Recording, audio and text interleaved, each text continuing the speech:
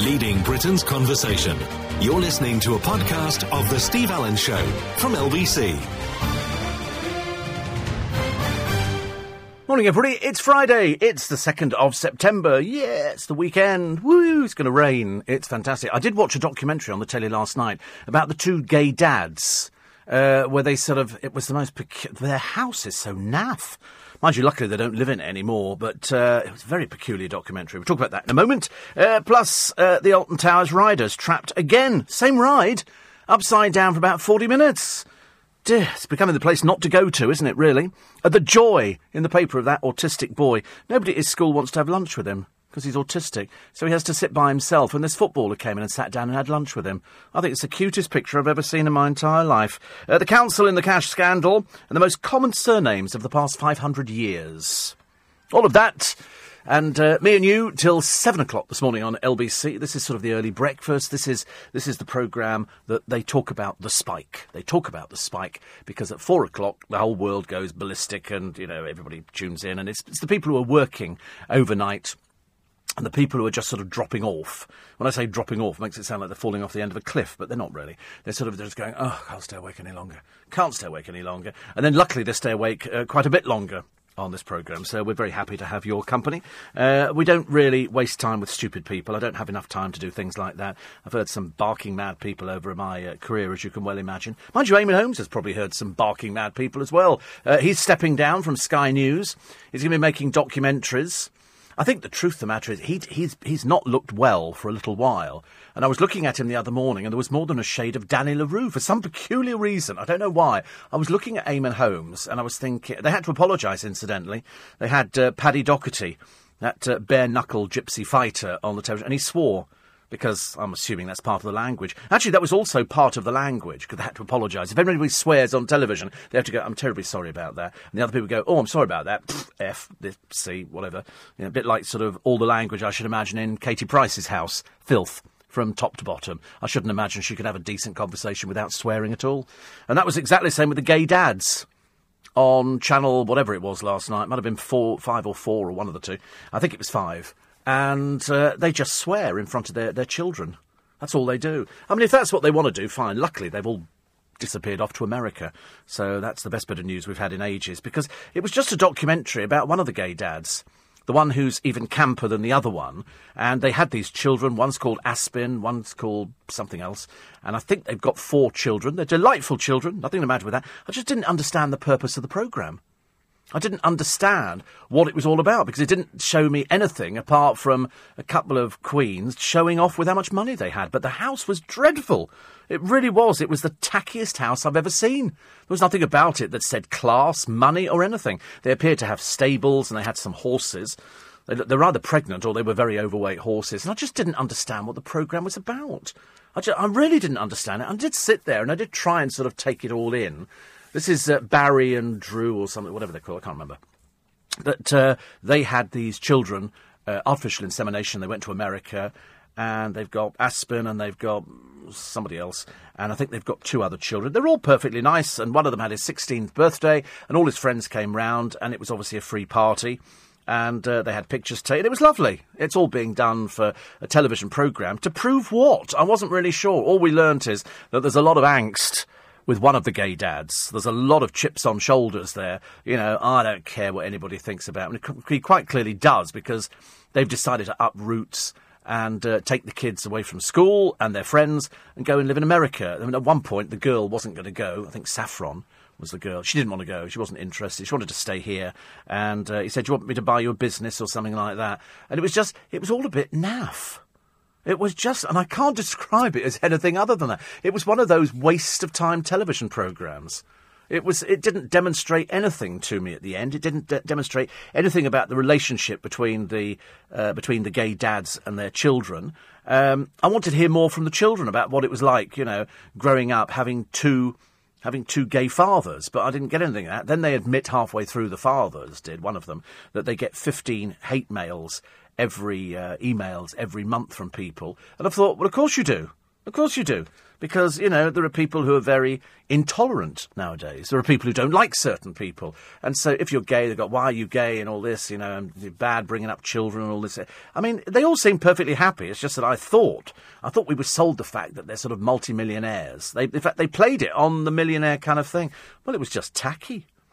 I mean, their house just looked like... It was down a lane. Obviously, you couldn't find it. They didn't have house numbers. And this woman turns up to do the makeup for somebody, I don't know who, perhaps the boy, I really don't know. And she thought that one of the gay dads was one of the staff, and he went sort of semi-ballistic. He had a bit of a Queenie tantrum. But anyway, they went to Southend for the day, and the kids weren't that impressed by it. They just went on the railway. It was an opportunity to find something interesting to talk about, as opposed to the fact they're two very boring people, and they've got children. And that's it. And if you don't have anything to offer, and they didn't appear to have anything to offer apart from they bought their own children, which is great. They're their children, and they're two gay dads. But, I mean, I think enough is enough. He said the reason we go to America is because we can walk down the street and nobody knows who we are. Nobody knows who the kids are, so they're not going to get targeted. Because I should imagine, they seem to have quite normal friends. But at the end of the day, I watched this programme, I came away with a feeling of emptiness. I came away with a feeling of, what was the point of that, apart from they obviously like the publicity. They obviously enjoy showing off. But if my house was as naff as that, I'd not be putting it on the television, let me tell you. The good story of the day is the autistic boy. I'll come around to that later. I mean, I like a good story because we go into the weekend, and it's been... Oh, God, it's been a busy week. I'm interviewed out this week. Yesterday I did Steph and Dom. It was like whirling dervishes. They came in, and we had a good chat, very good chat, which you're going to be hearing this weekend for In Conversation. And we also did Jeffrey Archer yesterday. And we always have a good conversation, Jeffrey Archer. No matter what you think about him, we always have a good conversation. We'll always talk about everything. So we talked about charity auctions. We talked about his latest book. You can pre-order, which is The End of the Chronicles. And that comes up, I think, in November. It's already, I think it's about number 43, and it's not even published. It's not even published yet, because people want to know what happens at the end of the Chronicles. And I'm not about to change anything and tell you what happens. I don't need to do things like that. It's not my sort of role in life.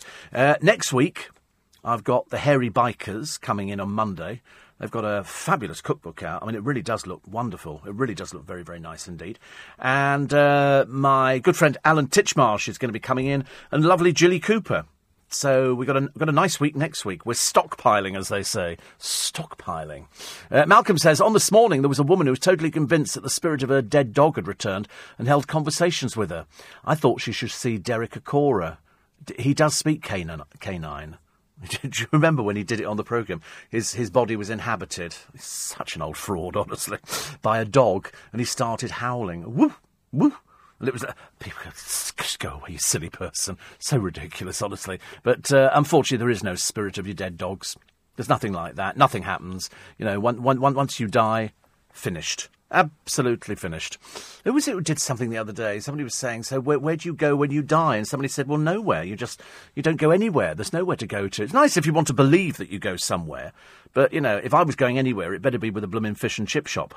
I'm not doing it any other way. I refuse to leave this mortal coil unless there's a fish and chip shop up there and they can do proper, because I've never found one in years, beef burger in batter. Whew. Beef burger. The fat would drip off it. I never used to think at the time that's going into my stomach. You don't think about stuff like that. You really don't. But had a lovely time yesterday. Yesterday was very nice. Got back. As I say, we didn't manage to have the guard on the train with the verbal diarrhoea. We didn't want to go through that one again. Although, actually, I spoke to somebody who said, I tell you it was Tim. Tim, who reads for Capital, he said he had somebody very similar on his train. He said, I was howling with laughter when you were telling me the story of this bloke on the train. Because people wrote into me and said, perhaps he was training to take over from the Steve Allen show. I said, excuse me, I don't do verbal diarrhoea. I don't do things like that. This is all carefully crafted. You might think this programme is thrown together in about 10 minutes. I'm telling you, we had a rehearsal this morning before we start. Only it had worked for the beginning of the programme. But anyway, that's another story. No, it was going fine, wasn't it? But no, you can't just go on air. And I do get people over the years. In fact, I fell out with a friend of mine who said, what you do is easy. And I said, do you think so? I said, well, you can't do it. I said, I've been doing it for ages. I said, there must be some sort of skill to it. You can it's like people who can sort of, do, operations. I couldn't do an operation. I couldn't even do an autopsy or anything. There's certain things that people can't do, and certain things that you can't do, and that would be one of them. The good news is that Kate Moss has set a wedding date. She's going to get married to that Nikolai von Bismarck. Thank God for that. Perhaps it'll keep him out of the papers. The hit-and-run driver, 16 times over the drug limit. 16 times over the drug limit. Too many of these drugs around, and as we've proven now, just having one joint, or I think they call it a spliff, just one of those can seriously affect your judgment. But, of course, the druggies, all right, mate. Off back with the 60s, I think. The sun sets on Eamon Holmes. As I say, he's finally quitting before it just collapsed. The only thing I've often wondered with that programme, and not particularly him, how big is their audience? How big is the audience for Sky News? Because I've got a sneaking feeling it's one man and his dog. I don't think anybody watches it.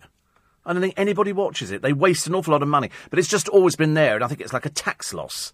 We'll just shove people on there, and they pay them an awful lot of money. And then Eamon said he wanted to thank people who'd actually been watching him with his unique... What did he call it? His unique spin on things. I thought, what, reading auto cue? What spin was that? Perhaps he'll spend more time at home with Ruth. But she's thinking about getting a granny flat, I should imagine. BA's on the menu at KFC. It's Friday, I might have a piece of KFC today.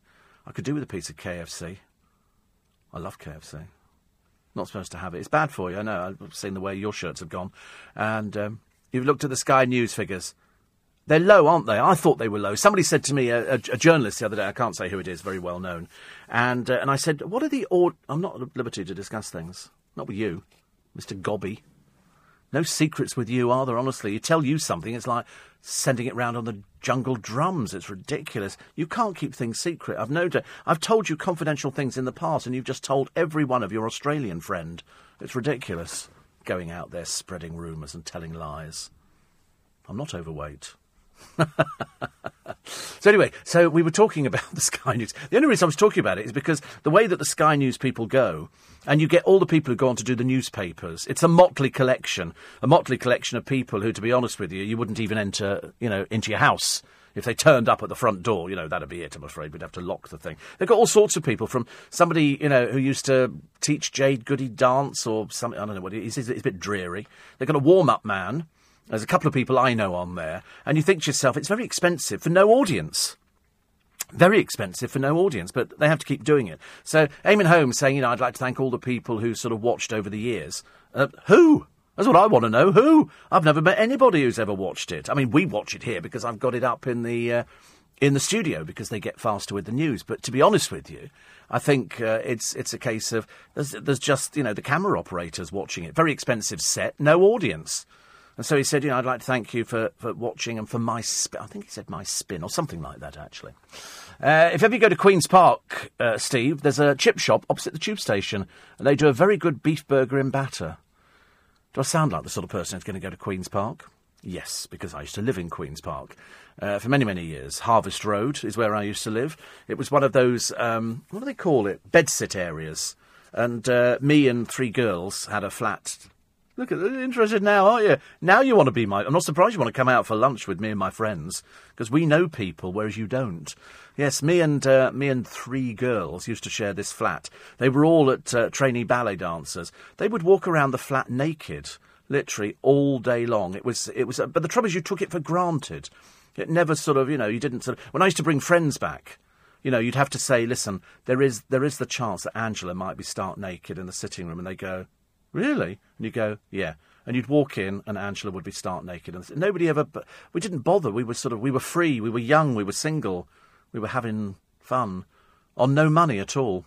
£8 a week I was earning. £8 a week. Which was really terrible. We didn't have any food in our cupboard. In fact, to be honest with you, I could fit into size 28-inch waist jeans. I could wear the girls' clothes. I was that thin. Then it all went horribly wrong when I earned money. You see, there is evil in this world. It's terrible. It's called money.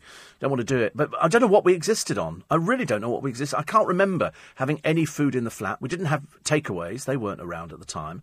What did we eat? We must have just had a portion of chips. That must have just served us quite well. £8 a week, honestly. I thought I'd arrived. £8 a week. And wearing the girls' jeans. Small wonder we've ended up the way we are. You're listening to a podcast from LBC. So anyway, going back to me and my stories, When I used to live in London, when I first came up to London, I came up with a friend of mine called Rick. And Rick was a very popular mobile disc jockey. Mobile DJs were very popular. And it meant that you had a couple of decks and you had some speakers and you had an amplifier and a light show and stuff like that. And Rick... I can't remember I can remember his surname, but it doesn't matter now because he might not even be with us anymore. And he was like the biggest thing in Berkshire. He was huge. He had these huge orange speakers which had rope at the front of them. I mean, that you could literally throw these things off a cliff and they'd still work. And it was very interesting, actually, very, very interesting that he was very, very successful. So we both applied. I'd seen an advert in a newspaper. Which one was it? It might have been Melody Maker, or there was another one as well. And I think they were looking for DJs for a London circuit. No, it wouldn't have been. No, we wouldn't have done NME. That was for sort of rock people. NME. This was smash hits, pops. I don't know. I can't remember. Anyway, we saw it, and he said he'd seen it as well. And I said I'm going to come up to London to audition for this thing. Bearing in mind, I had a little mobile setup, but it was nothing like Rick's, and I didn't have the music, and I didn't have the gift of the gab or anything like that. I was sort of bumbling my way through it. So we both came up to London, and we both went to the castle in Richmond. And we auditioned. We auditioned for this company called Goodhues, who owned lots of nightclubs in and around London, Croydon, Ealing, Tottenham, all over the place. And when we went to the castle, it was the first time in my life in Richmond that I'd ever been into a purpose-built disco, which had lights and booths and go-go dancers things, which were lights on it and lights above them and all the rest of it. It was all singing, all dancing, and a built-in concert. It was all terribly flash. And we auditioned, and I can't remember what I did. I have no idea what I did. I cannot tell you for the life of me. It was so long ago, I can't remember. Anyway, suffice to say, I actually got the job, and Rick didn't get the job, which surprised me because he was far more experienced than I was, but there must have been something about me. Perhaps I was what they were looking for or anything like that. So I get the gig at £8 a night. £8 a night, one gig. That's all I got to start with. And I can remember at the end of the night, you got paid £8 cash, pound notes. Whew, dear. That was happy days, very happy days. I'd never seen so much money. Then I think we started eating Wimpys. I think up until that time, I don't think we'd eaten anything at all. And so on the first day I was there, it was a Halloween party, and they brought in trees, real trees, which they strapped to the pillars in the discotheque, and they'd hung bits of cotton down over the doors. It was all quite elaborate. I don't think they go to that kind of effort nowadays. And they had some go-go dancers there. One was called Diane, and we got chatting, because they were rehearsing for their bits, and what you would do is you would have the discotheque, and then every so often the girls would come onto their podiums, the lights would flicker all the way round on top of them and underneath, and they would go-go dance. And very good, but then in sparkly bikinis. They would get sparkly bikinis, which they would get normal bras and knickers, and they would sew sequins onto them. And that would be, and it was really good. I mean, it was really, really good. It seems terribly dated now when you look at pole dancing and stuff like that. This was sort of the early days of a bit of sexercise, and people would stand there staring up at the girls. And I got very friendly, and then I ended up going back to their place. It was easier, actually, to actually do that than drive all the way back home to Berkshire. So I went and stayed with them in a place in Chelsea called Dasker House, which they were borrowing at the time. And then we moved in together. We decided to take a flat together down in Queen's Park. How Queen's Park, I've got no idea. I don't know why we ended up there. And all I remember is it was £8 a week each. So I think there were three of us. Occasionally other people popped in. So it was about £24 a week, the rent on this place. And all you got was a sitting room and 2 bedrooms and a kitchen and bathroom. And I always remember that Diane used to clean her teeth in the bath. I'm the only person I've ever met who cleaned her teeth in the bath. I mean, have you ever heard of such a thing before? But we survived for quite a while like that, doing the rounds of the King's Road, all the nightclubs and everything else.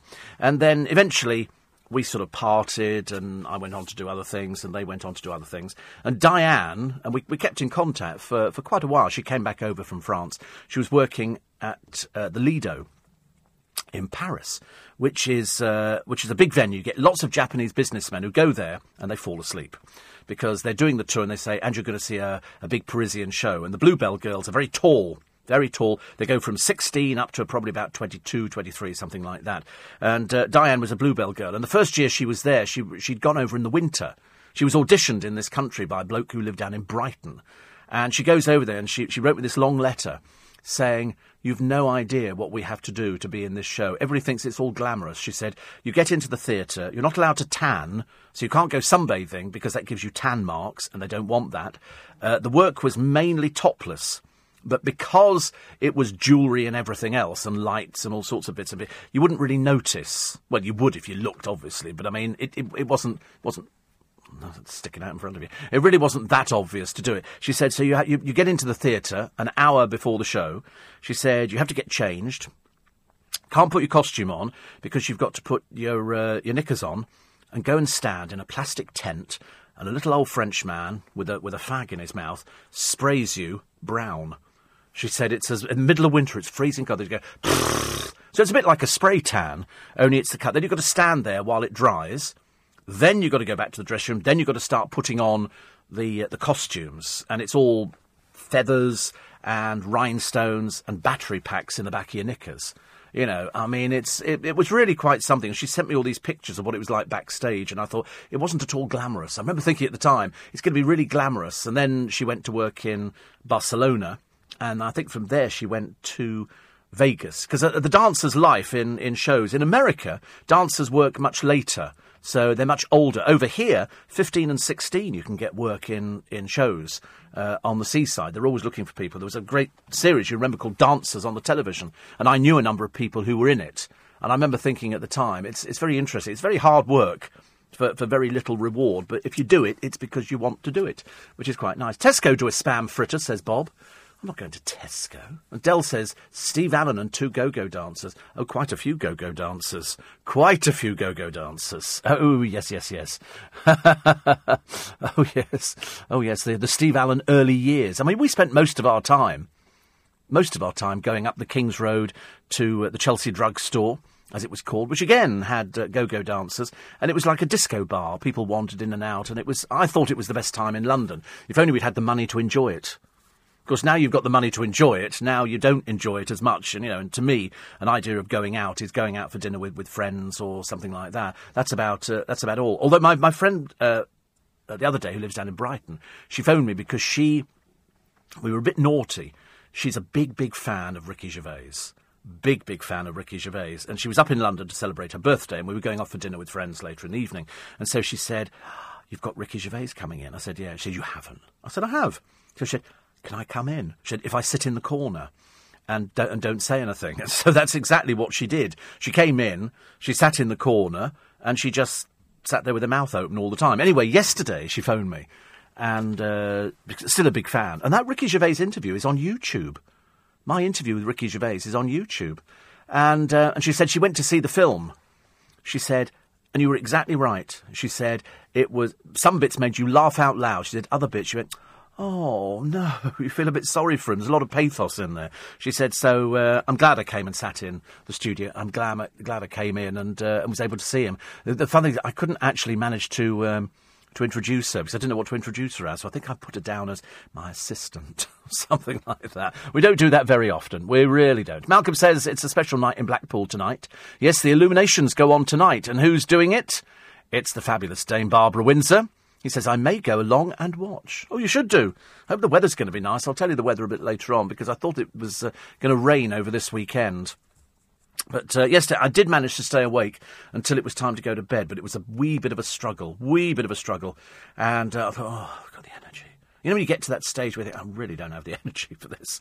And at the moment I climb into bed, I'm out for the count. But at least it's Friday, and I've got no interviews to do today. So one of those rare days this week where when I finish, I can leave. So that's what I like, actually. It's not being lazy or anything like that. We were talking about lazy people the other day. They used to call them show-and-go presenters. That's what they called them. So people who finished the show, and they'd be walking out the building before the jingles had finished. And I remember saying to people I know in the business, where are you going? They go, I'm going home. I go, oh, right, you finished, have you? This will be like 5 minutes before the official end of the programme. Show-and-go presenters. I remember going for an interview once somewhere, and the person said to me, I don't want a show-and-go presenter. And so I, of course, said I'm not a show-and-go presenter, which, of course, I was. You finished doing the programme. Because once you've done a radio what can you do? You can't go back and relive the moment. I'm not the sort of person to sit down. It's not like a television programme where you analyse it. A radio programme, you do it, and it's gone. And it either gets an audience or it doesn't get an audience. If it gets an audience, you're on a win. A win-win situation. It's hanging on to the audience that's the clever trick. LBC, perhaps we should start analysing it, yes, while on the bus. Analysing the radio programme. OK, so the first bit, did you think that was funny? Did you think that was interesting? No, I thought it was educational. And this programme is speech. It's speech radio. I remember somebody saying to me once, what sort of music do you play? I thought, well, whatever drugs you've smoked, you have that music in your mind. We don't do music on the programme. We have done, but not now. So if you want to tune, you're with the wrong station. You've just got Steve Allen till 7. You're listening to a podcast from LBC. Matthew says, the next time you get an air freshener for your car, try the Retro Refresher car air fresheners, the fragrances of chew bars. I'm sorry, Matthew. I mean, you're obviously listening to the wrong programme. I have leather seats in my car. We don't need air fresheners. It smells of leather. OK. I never take vegetarians because they get slightly upset by it. I have to cover them over with bin liners. But no, it's leather seats, so the car smells of leather. I can't do anything about it. I wouldn't have an air freshener if you paid me. And it certainly wouldn't be something like Retro Refresher smelling of chew bars. If I was going to have anything, it'd be Joe Malone or something equally exotic, you know, a posh kind of thing. I certainly wouldn't be having an air freshener in the car. It's very nice, actually. It's very nice of you to think that maybe I would have. Obviously, you don't know the programme. Stephen Dixon, says Amanda, on Sky News, is my secret, my guilty secret. I just quietly adore him. Yes, I think you'd be barking up the wrong tree, Amanda. I think so. He's a sperm donor, apparently, for a lot of lesbians. I don't know why I mentioned that or even knew about it, but he is. So there you go. Tricia says, we went to the National Portrait Gallery restaurant on the 3rd floor. Lovely. We had a window seat overlooking the rooftops of the sights of London. You'd love it. See you at the Magic Circle, which is creeping up very soon. It certainly is. It certainly is. In fact, it's creeping up even faster than I thought. And then somebody wrote, what did somebody write to me a minute ago? I always like these sort of people. It always means, because you know that they're obviously people who smoke joints, because he wrote exactly the same thing a month ago, which always worries you. And his name's Mick. And he says, Jesus, which always indicates to me, slightly stoned, don't you ever say anything nice? Well, we do, but obviously we haven't listened to the programme for any length of time, so it's, yeah. And also, you know, you go back to your spliff, mate, all right? OK, that's good. I'm sure it'll keep you going. Mark in Wakefield, he says, do you have to be trained to do what you do? No? I don't think so. I mean, there are places where you can go to learn the basics, but I don't think you can train somebody to be a presenter. You're either a presenter. That's why you got Nigel Farage, I think, this Saturday morning in for Katie Hopkins. He's going to be here. And some people have either got the ability to talk and some people don't have the ability to talk. And those ones who don't make it onto radio. Those ones who can do it and can do it effortlessly, trying not to get their words screwed up, and to make it sound entertaining, get jobs as presenters. That's how it works. But only on a station like this. If you're going for a music station, you only need to do this is, that was, a time check, and then the station ident, because there's no time for doing anything else, because people are listening on music stations, except on, say, breakfast shows and other things. They're listening to the music. It's the music. If you tune into LBC, which you have done, you obviously enjoy conversation. I get no end of people who tune in the radio at 4 o'clock in the morning. See, if you like this, I was working at the wedding of the gay dads. After the wedding, they left in the same horse and carriage that was used at the wedding of Katie Price and Peter Ondrex. Such class, says Murray. Well, I said, if their house is anything to go by, or was anything to go by, no class at all. And the language in front of the children. I mean, I'm not a prude, but, you know, they made themselves out to be a little bit naff.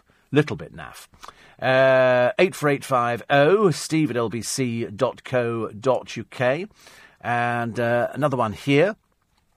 This is somebody called Phil. He says you played rubbish music on Blue Danube. You're joking. That was their equivalent of Radio 1. What, are you stupid or something? You're obviously a liar, because the music was absolutely top-notch on there. Top-notch. We played everything that was in the charts. Because the thing about it, and obviously that's the thing that Phil doesn't know, because he's poorly educated, so I shall educate him now, is that Blue Danube was an offshoot of Dry, which was the biggest radio station in the country. The ORF, the Österreicher Rundfunk, is the equivalent of the BBC over there. We were in a building with more than 5,000 people. It's huge, absolutely huge. And they've got the equivalent of Radio 1, 2, 3 and 4. I mean, they have a music department which is, well, I can't sort of equate on what sort of size it is. Something roughly akin to 2 galleries in the National Portrait Gallery. I mean, just enormous, full of records. Now, of course, it's all changed, but all their technicians wear white coats. There was never rubbish music. It was always perfect. It was always geared, and I'll tell you why it was so good, because it was geared for the Americans over there at UN City. That's what it was geared for. So it was always top music, absolutely. So there you go. Shame you know nothing about it, Phil, but at least I've educated you. Another one on drugs, I should imagine. Still talking about trying to find how many songs I've got on my telephone. And apparently on this particular phone, you can't. You can't work out how many songs you've got on it because of something. It's on, I can't remember what it is, but somebody did tell me. And Apple said the same thing, so that's why. Thanks for travelling with your cab company today. How would you rate them? 0 today. 0 today. Car pulls in. I get in the back. Yes, he says. I said, should we go? He said, who are you? That's what they talk to you. That's how they talk to you in the morning. You feel like saying, I'm paying your wages. What do you mean, who am I? What do you mean, who am I? I said, you've pulled onto my property. I said, who do you think I am? So he said, where are you going? I said, we're going to London. I thought, I mean, he might have hijacked this vehicle. I mean, it's literally like the Third Reich. You go through this interrogation process. So I showed him my phone and said, look, there you go. You've sent me the message saying that you've arrived. But who are you? And I wanted to say, are you stupid? You're not an Uber driver, are you, or something like that? But I didn't say that. I kept my mouth buttoned up. So I said, I tell you what, look, I'll phone your phone to prove it's me, shall I? So I phoned his phone. I went, look, that's me calling you. Now drive. God in heaven, honestly. Where do they get stupid people from nowadays? I have. Paragraph 3. Oh, yes. Oh, the paragraph 3 thing, because Ian Dale's doing this. I heard about this yesterday. Uber, of which I've never been in, have won the right to take TfL to court over rules which would see drivers forced to take a £200 English exam. It's very interesting that the CEO of Addison Lee will give Ian his view. Oh, I'd like to give him a few views of mine. I'm quite sure he'd enjoy that. So, in other words, drivers are not going to be forced to take an English exam. Who was it I was talking to the other day? Who was it I was talking to? Somebody. Oh, it was one of our presenters in the building. He gets to his car. He's booked an Uber car. Don't ask me why. It's nothing to do with me. Okay. Don't start writing in, because I'm really not. I shall delete you and put you in the junk box, and you'll never be heard of ever again. All right? No friends. And he got in. He's got a cup of coffee from one of the leading coffee houses. They're available everywhere with a lid. And the driver he gets in the car. It's booked. And the driver goes, "You can't have a drink out. You can't have a drink." And so he said, it's sealed, it's got a lid on it. I'm drinking it going into it. He knew who he was. Anyway, the Uber driver gets out and starts trying to drag him out of the car. I mean, I think we should be equipped with tasers, ladies and gentlemen. I've never heard anything like it. And so he starts trying to get him out. Then another Uber driver pulls in and starts saying to the other Uber driver, what are you doing? He goes, he's got a drink in the car and I've told him no drinks in the car. And you think, have they completely lost all sense of reality? It's getting completely out of hand. It's getting completely out of hand. It's all very worrying. But I said, what did you do? He said, I found another car to take me. I said, well, that's what you should do. Kick these people where it hurts. Much easier, isn't it? 84850, Steve at LBC. Amanda says, this will be the Blackpool Illuminations. Yes, I do know what Blackpool Illuminations are. And the place you hate. Absolutely. Absolutely hate. Never liked Blackpool. It is trailer trash. The whole place is trailer trash. Surely not being swayed, Mr. Allen, says Amanda. No, absolutely not. No, it's still a dump. Forecast looks okay, though. So that's good news. Oh, no, it's Barbara. I'm not interested in Blackpool. It's a dump. It's an absolute dump. It's the only place you go up to the amusement arcades and there's all these chavvy people trying to rock the machines to make the money fall out. It really is. It's low life. It really is. Nikki says, have you noticed more and more people seem to use the F word lately? Well, in the two gay dads, it was part of their everyday conversation. Imagine if you turned on the radio and you were hearing somebody swearing all over the place. I mean, that would just be ridiculous, wouldn't it? Absolutely ridiculous. And Scott the cabbie, yes. Yes is the answer.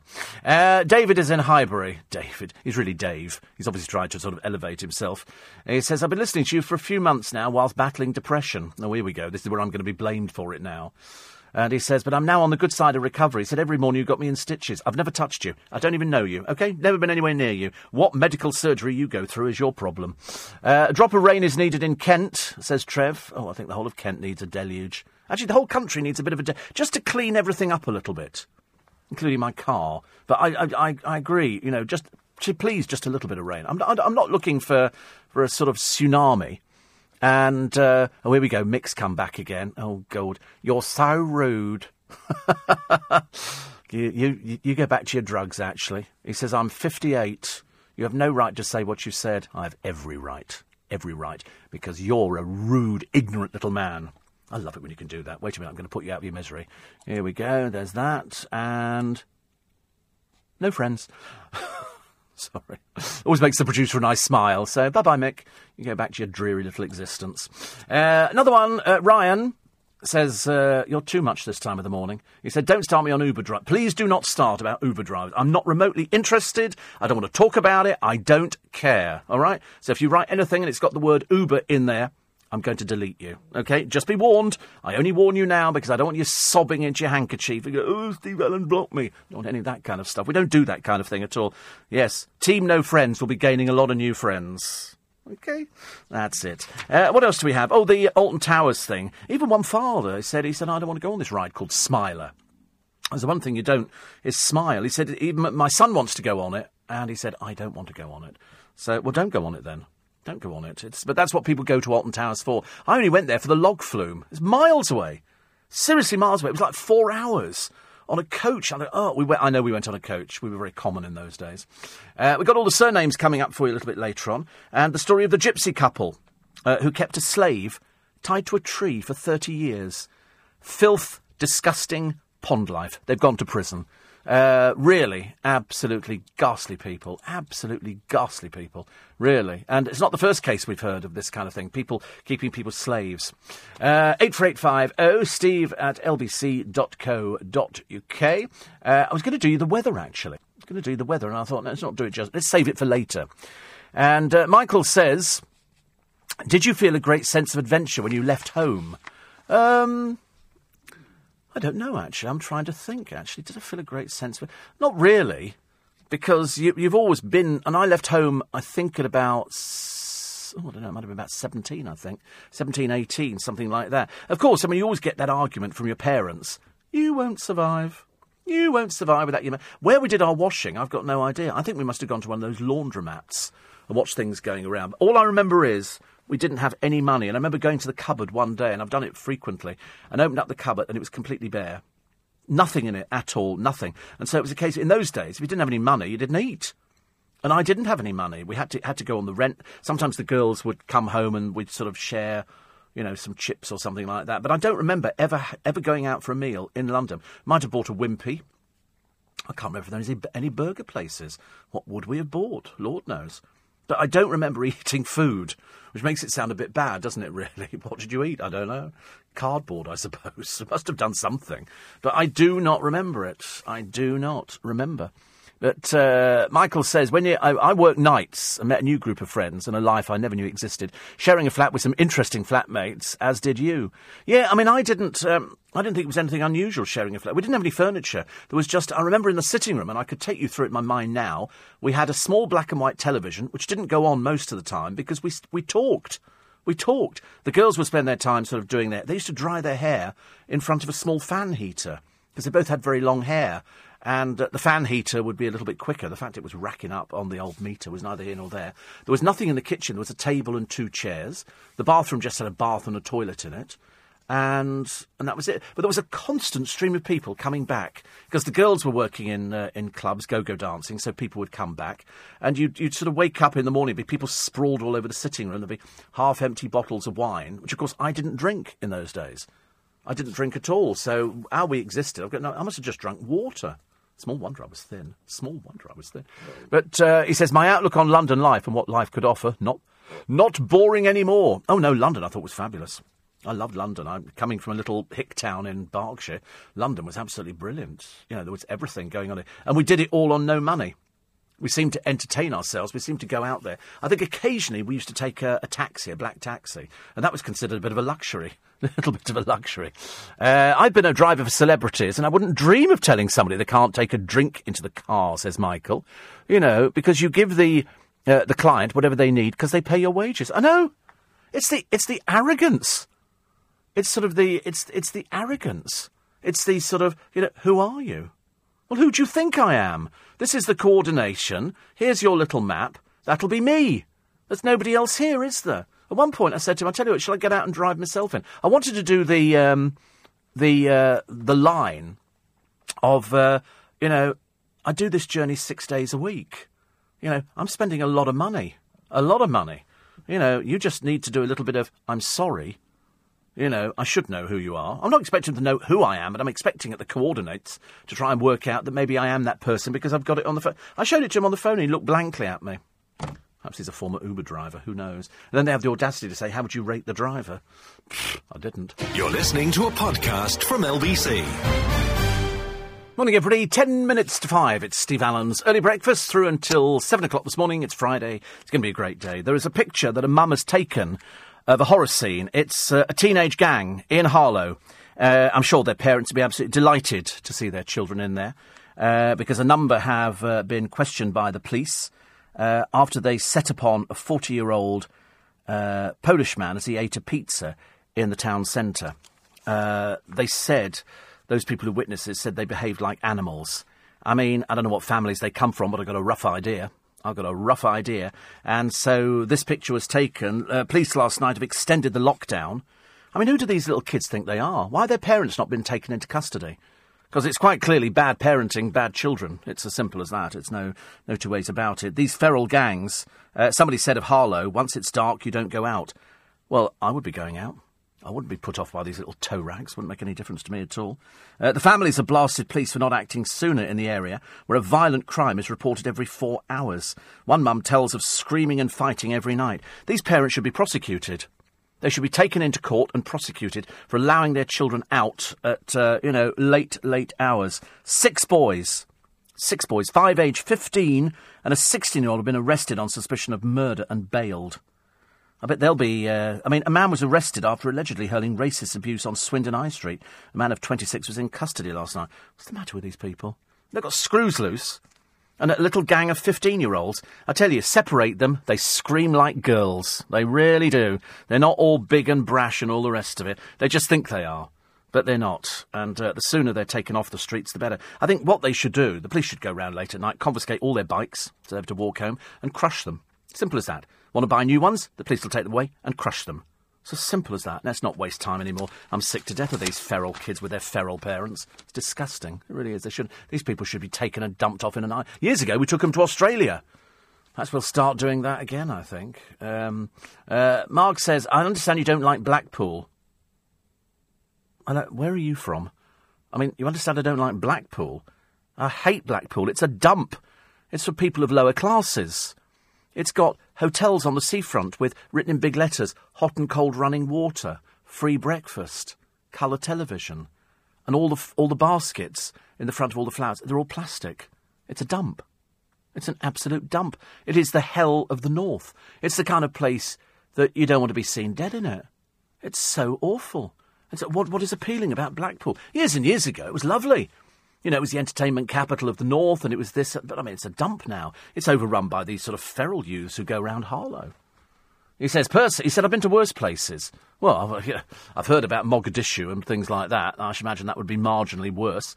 He said, personally, I like Whitby. He said, then you've got the smoke sheds where they smoke the kippers and haddock. Are you on medication or something? Why would you want... You go somewhere because they smoke kippers and haddock. Who wants to watch that? What's the point of that? I watched a couple on the television the other day. They'd gone back to their roots. And they made charcoal. And I didn't realise how you made charcoal. It was quite entertaining, actually. I thought it was very entertaining. And they seemed to make quite a living out of it. So I was very pleased with that. The boy killed the other day in the cop chase. I knew that the police were going to get the blame for this. They were chasing somebody who allegedly has stolen a vehicle, who mounted the pavement and killed this young boy. A man was arrested at the scene, but this one here, Mackay McDermott, described as an unbelievable talent, has appeared in an Asda advert, and now he's been casting for a TV thing. So they say he was a talented actor up for a big role. I think we've kind of over-egged the pudding a little bit. I mean, he's very sweet, but there's tons of these little kids out there. They come out of all the stage schools and everything else, and for every one that makes it, there's about 200 or 300 who don't make it. But it doesn't stop them trying. So, he's only done one thing so far, and that was the Asda advert. And road safety campaigners, as usual, are questioning whether police should have halted their high-speed car chase before the tragedy hit. I knew the police would get it. They can't win. This is a no-win situation for the police, which is a great shame, isn't it? Great shame. They were doing what they're supposed to be doing. Of course, if any of these people, it had been their car, they'd be saying, why aren't the police doing anything? Why are the police not chasing these people? You see it on the television all the time.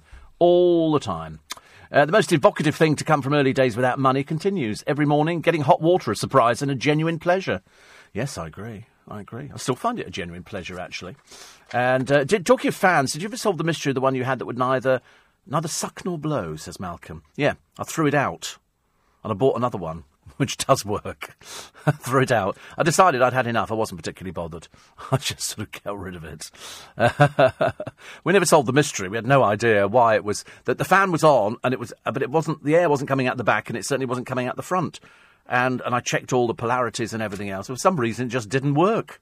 It just wasn't doing what it wasn't fit for purpose. I should have sent it back saying, would you like to send me one that blows, please? So in the end, I just bought another one and took the other one down. So much easier. No point. You see, I'm not one of these people that sort of faffs around, actually. And another one here. You lift my spirits, says Michael. He comes from Lee in Greater Manchester. Is that the posh bit or the scuzzy bit, Michael? I'm not sure which part Lee is. I've never heard of it. It sounds quite exotic, doesn't it? But I have a horrible feeling you're going to tell me it's vile. But he's another one who suffers from long depressive illness. Not on this programme. We don't do depression on this programme. There's no time for depression. You listen to this programme, you can take it all in and then dissect it and chuck it all out again. But there's no time for sort of going, I feel really depressed listening to it. Because nobody gets depressed listening to this programme. Absolutely nobody. And if they say they do, then they're generally telling fibs. And my friend met Katie Price earlier, says Ben, and apparently she smells. Oh, I can well imagine. There was a woman got on the train the other day. And you know when somebody gets on the train and you get... And she was wearing... I don't know what she was wearing. It was sort of like an all-in-one outfit with a hood over the top of it, but I think it was made of wool or something. Either way, it had not been washed for years. It was absolutely terrible. Terrible. I was ultra slim in the 60s, says Maggie. Tea was a great meal replacement. Life's much easier now. I know. See, I think everybody was slim in the 60s. I don't think we had obesity in the 60s. I don't remember it being around. I just remember being thin, but not appreciating the fact that I was thin. Because that's what I think... I think people sort of worry about that, don't they? They sort of worry. Because if ever you talk to people, there's some guys who work in this building. Tim, who I mentioned earlier on, I mean, he's slim. I mean, seriously slim. You know, and I look at it, I think, oh, please don't stand next to me. I look way too fat next to you. I look even fatter next to thin people. But I don't think thin people really appreciate it, because some people can eat anything they want and they don't put any weight. Me, I've only got to eat 2 quarter-pounders with cheese and large fries, and the weight just goes on. I don't understand it at all. Here's the council in the cash scandal, and this is the boss, who's just pocketed a £200,000 payoff, apparently had 9 other jobs. Nicola Yates got the golden goodbye from a Labour-led authority, which is axing 1,000 jobs. That's a nice little backhander, isn't it? A little sweetener there, 200,000. She enjoyed a £194,000 a year package as a director of Bristol City Council, but stepped down in July after 3 years. In addition, she was a returning officer for elections, which paid £40,000 over 2 years, blimey, and had roles at 8 companies whilst at the council. She was an £18,000 a year chief executive of Bristol 2015 Limited, a director of the 7 other firms. She's since resigned from 4 of them. She received, in 2013, £242,000 compensation from Hull City Council, which she left amid reports of clashes with councillors. Blimey. How do they get away with that? How do they get away with it? It's unbelievable. Councillors claim Yates, who received an OBE for services to local government, was ditched after clashing with a new mayor. Ex-Tory leader Richard Eddy said people will ask how this massive sum can be defended when the council is slashing services. There was no answer yesterday at the £1 million home in Clifton of Nicola Yates, where she lives with her partner, Michael Bailey, 50. Unbelievable, isn't it? Well, you enjoy it, dear, your 30 pieces of silver. I'm sure it's great. A lot of people telling me how thin they were in the 60s. Very thin. And Ian says, was everybody thin due to uppers and downers? This was literally a myth that everybody in the 60s was on drugs. It was a total myth.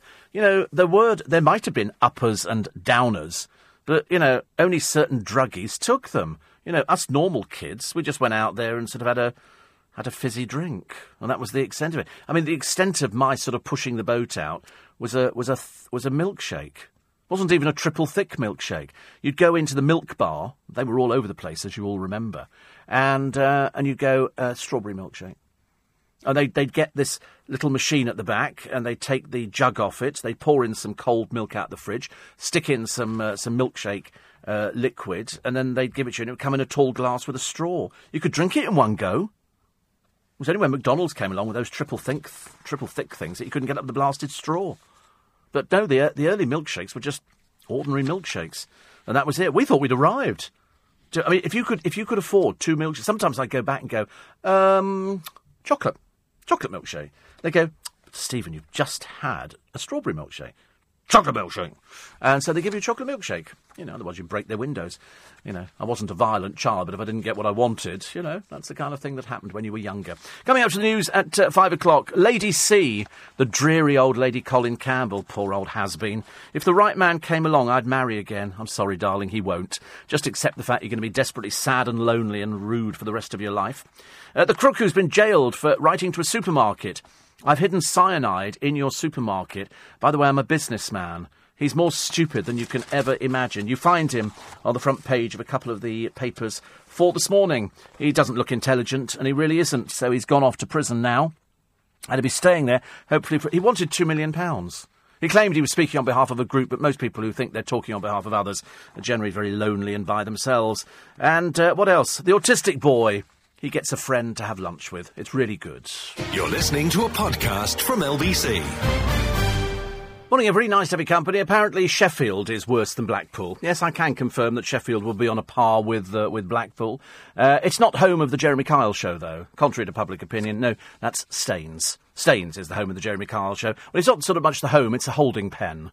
OK, they leave them in there, then they go in and corral them. And Sorry, Shep, how many teeth you got?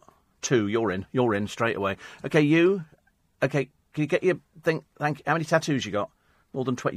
You're in straight away. OK, anybody hideously deformed over an attack with a Lucozade bottle or something? You're in as well. Yes, no, the holding pen for the Jeremy Kyle show is undoubtedly Staines, which is very near to where Jeremy Kyle lives himself, so you can kind of pick him out on a Saturday. Good news is, Mark says Danielle Westbrook. Why people pick on me? Yeah, she's back on Loose Women today.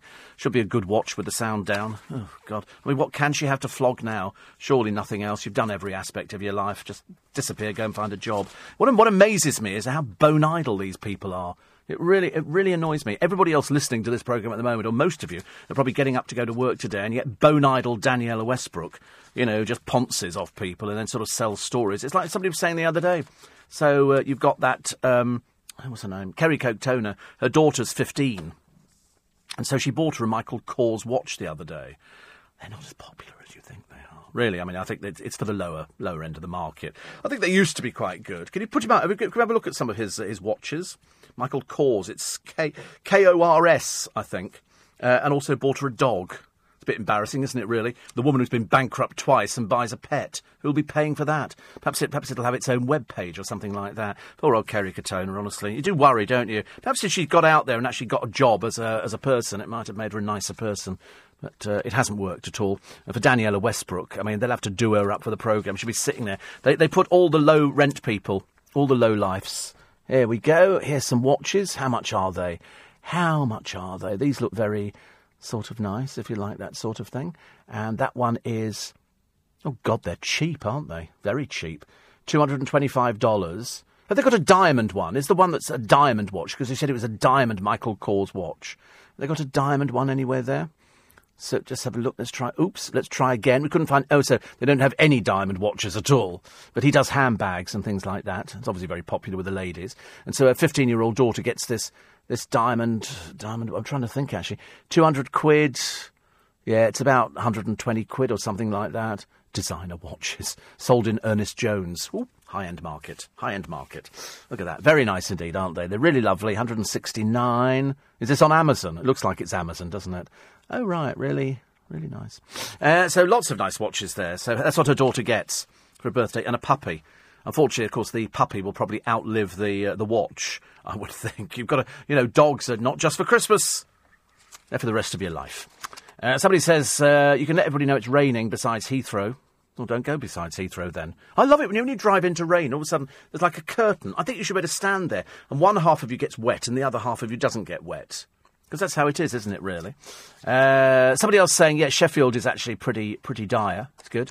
Yeah, I agree. Somebody says, I'm loving the show. You're distracting me from cake making. What, 5:05 in the morning you make cakes? Who's it? Is it Mary? Mary, is that you? You know, she started writing in. It's really embarrassing, honestly. I got a thing from Phil Vickery the other day saying he's been away. He doesn't say where he's been away. Could have a tag or something like that. But he said he will be with me on Sunday morning between 5 and 7. I get worried when people don't write. I get worried. Looking for milkmen at the moment. Looking for milkmen, just to find out. We pick up gangs of these feral kids who are full of bravado in front of each other. The moment you get them alone, they start crying. They're more than happy to drop the rest of the gang in trouble. Complete cowards. Oh, I've seen them on the television. They're all big, aren't they? And all this kind of stuff. And but as I say, this particular gang in Harlow, they're well known to the police. It's not like they're not well known. They should have been taken off the streets. The parents should have been prosecuted.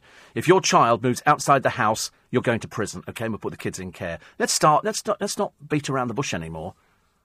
I'm sick to death of this kind of thing. That's why, what's the point of putting Daniela Westbrook on Loose Women? This is this new producer who's obviously got this idea of putting on people that we absolutely loathe. In fact, there was a piece in one of the papers today, one of the critics was saying, if there was one person that we hated more than anybody in the I'm a Celebrity, it was Lady Colin Campbell. She was vile, a revolting, stuck up her own whatever, and awful. 350 years since the Great Fire of London. It burnt for 5 days. Thank God for that. But of course, the good news was it destroyed the plague. It destroyed the rats. It destroyed the fleas and everything else. And I'm wondering if you could smelt and seen the fire in Essex. I would think so, yeah. I think 13,500 homes burnt. I think 13, because they were all wooden. That was the thing. Mark says the reason there were no obese people in the 60s and the 70s, there were no fast food places. No, there was nothing. There was nothing. First one, I think, to arrive, and all from America. All from America. Yeah, I was right. 13,200 houses, 87 churches, and most of the buildings of the city's authorities. It destroyed the homes of 70,000 of the 80,000 inhabitants in the city. The death toll is unknown. Traditionally thought to have been small, as only 6 verified deaths were recorded. They have got, in the Museum of London, a melted piece of pottery. The temperature, they say, reached 1,250 degrees centigrade. Because it would. And there was a wall around there, and it started in the bakery, as you know. One man came forward and said he started it, so they hanged him, which we told you yesterday on the programme. And it turned out it wasn't him at all. He was nowhere near the place. He was on a ship on the ocean. But the Great Fire of London, sometimes you look at certain areas, you think perhaps we should raise those to the ground as well and start all over again. Where would we start with? Hounslow's a popular choice, I believe. Poor people of Hounslow. Somebody said, it must be awful for you to live in Hounslow. It is. They've all changed all these areas. They're not as nice, And Barry says, do you like anywhere in the north? I can't stand the north. I'm so glad we've got a wall. I'm so glad. He comes from Scotland, Barry. He's obviously quite clearly one of these brain cell short, Steve, too much free time, these kids. Why not send them down the mines and up the chimneys? Joke. No, I think it's quite serious. I think we should send them up the chimneys. That was the brilliant bit years ago, wasn't it? That you could send kids up chimneys and they had to crawl up there. And then, of course, the good thing was that when they got to the top, it was like the scene out of Mary Poppins, kids going up chimneys. The M25 is a car park, anti-clockwise at the Dartford crossing, Steve, says Simon. Doing my bit. OK. Why is it a car park? Why is it a car? You've just decided to park up? What is the reason for this today? Is it an accident? I'm always amazed at some accidents that you get, at the... it's the sort of the early hours of the morning and you get bad driving. I think we actually broke all the speed limits today. I didn't want to tell him that on the A316, the driver, because I was feeling benevolent, didn't want to tell him that they measure you between 2 points. So luckily, because he saw no cameras, he assumed it was better to do 50 miles an hour, when in fact it's 30. Steve, it's not Mary. It's Tracy, the other cake queen. Oh, well, put your name on things. Put your name on things. It's the only way you can do it nowadays, isn't it? Some more things here. A lot of people talking about the 60s. Drugs have become an urban myth. Well, people used to say that if you can remember the 60s, you weren't really there. Which, of course, is rubbish, because I was there. And I wasn't on drugs at all. You know, they say people were doing Purple Hearts and they were doing tabs, I think they were called. And so people would spend their day being spaced out. You did get hippies. You did get, spaced out people. But to be honest with you, I mean, we didn't. We didn't do anything like that. We weren't old enough, really. I used to love... I was never a mod or a rocker. It didn't feature in my life at all. I was... if I'd favoured one side or the other, it would have been towards the mods. And I was a smoothie. And a smoothie was sort of... we were sort of one down, I think. We used to have... I have to think about it now. Crombies were very popular. Your handkerchief in the top pocket, held in with a little tie pin thing, which stopped people nicking your silk handkerchief. A Ben Sherman shirt and tonic trousers. Tonic trousers, which sort of change colours. Do you remember the tonic trousers? I used to love those. Absolutely fantastic. I was in my 20s, loved the Stones, the Beatles and the groups of the day, says Michael. And just enjoyed the music at the London pubs. Best night Sundays. We all drove to the Waterman's Arms on the Isle of Dogs and enjoyed a night out with Mrs. Shufflewick, Kim Cordell, and all the great pub entertainers of the day. Mrs. Shufflewick, poor old soak, honestly. He was the drunk of all drunks, but famous. This letter that's in the paper today, this is how mentally ill this person is. This is David Ward, Twisted. And he wrote a letter to a supermarket. And he says, it's very important that you read this letter and take the contents very seriously. One of your products has been poisoned and placed on the shelf earlier today. The product in question is a slow seller, but you have only 4 to 5 days before a customer purchases the poisoned product. I suggest you have a quick analysis done of the contents of the tube. He sent a tube of cyanide to them so they could get it analysed.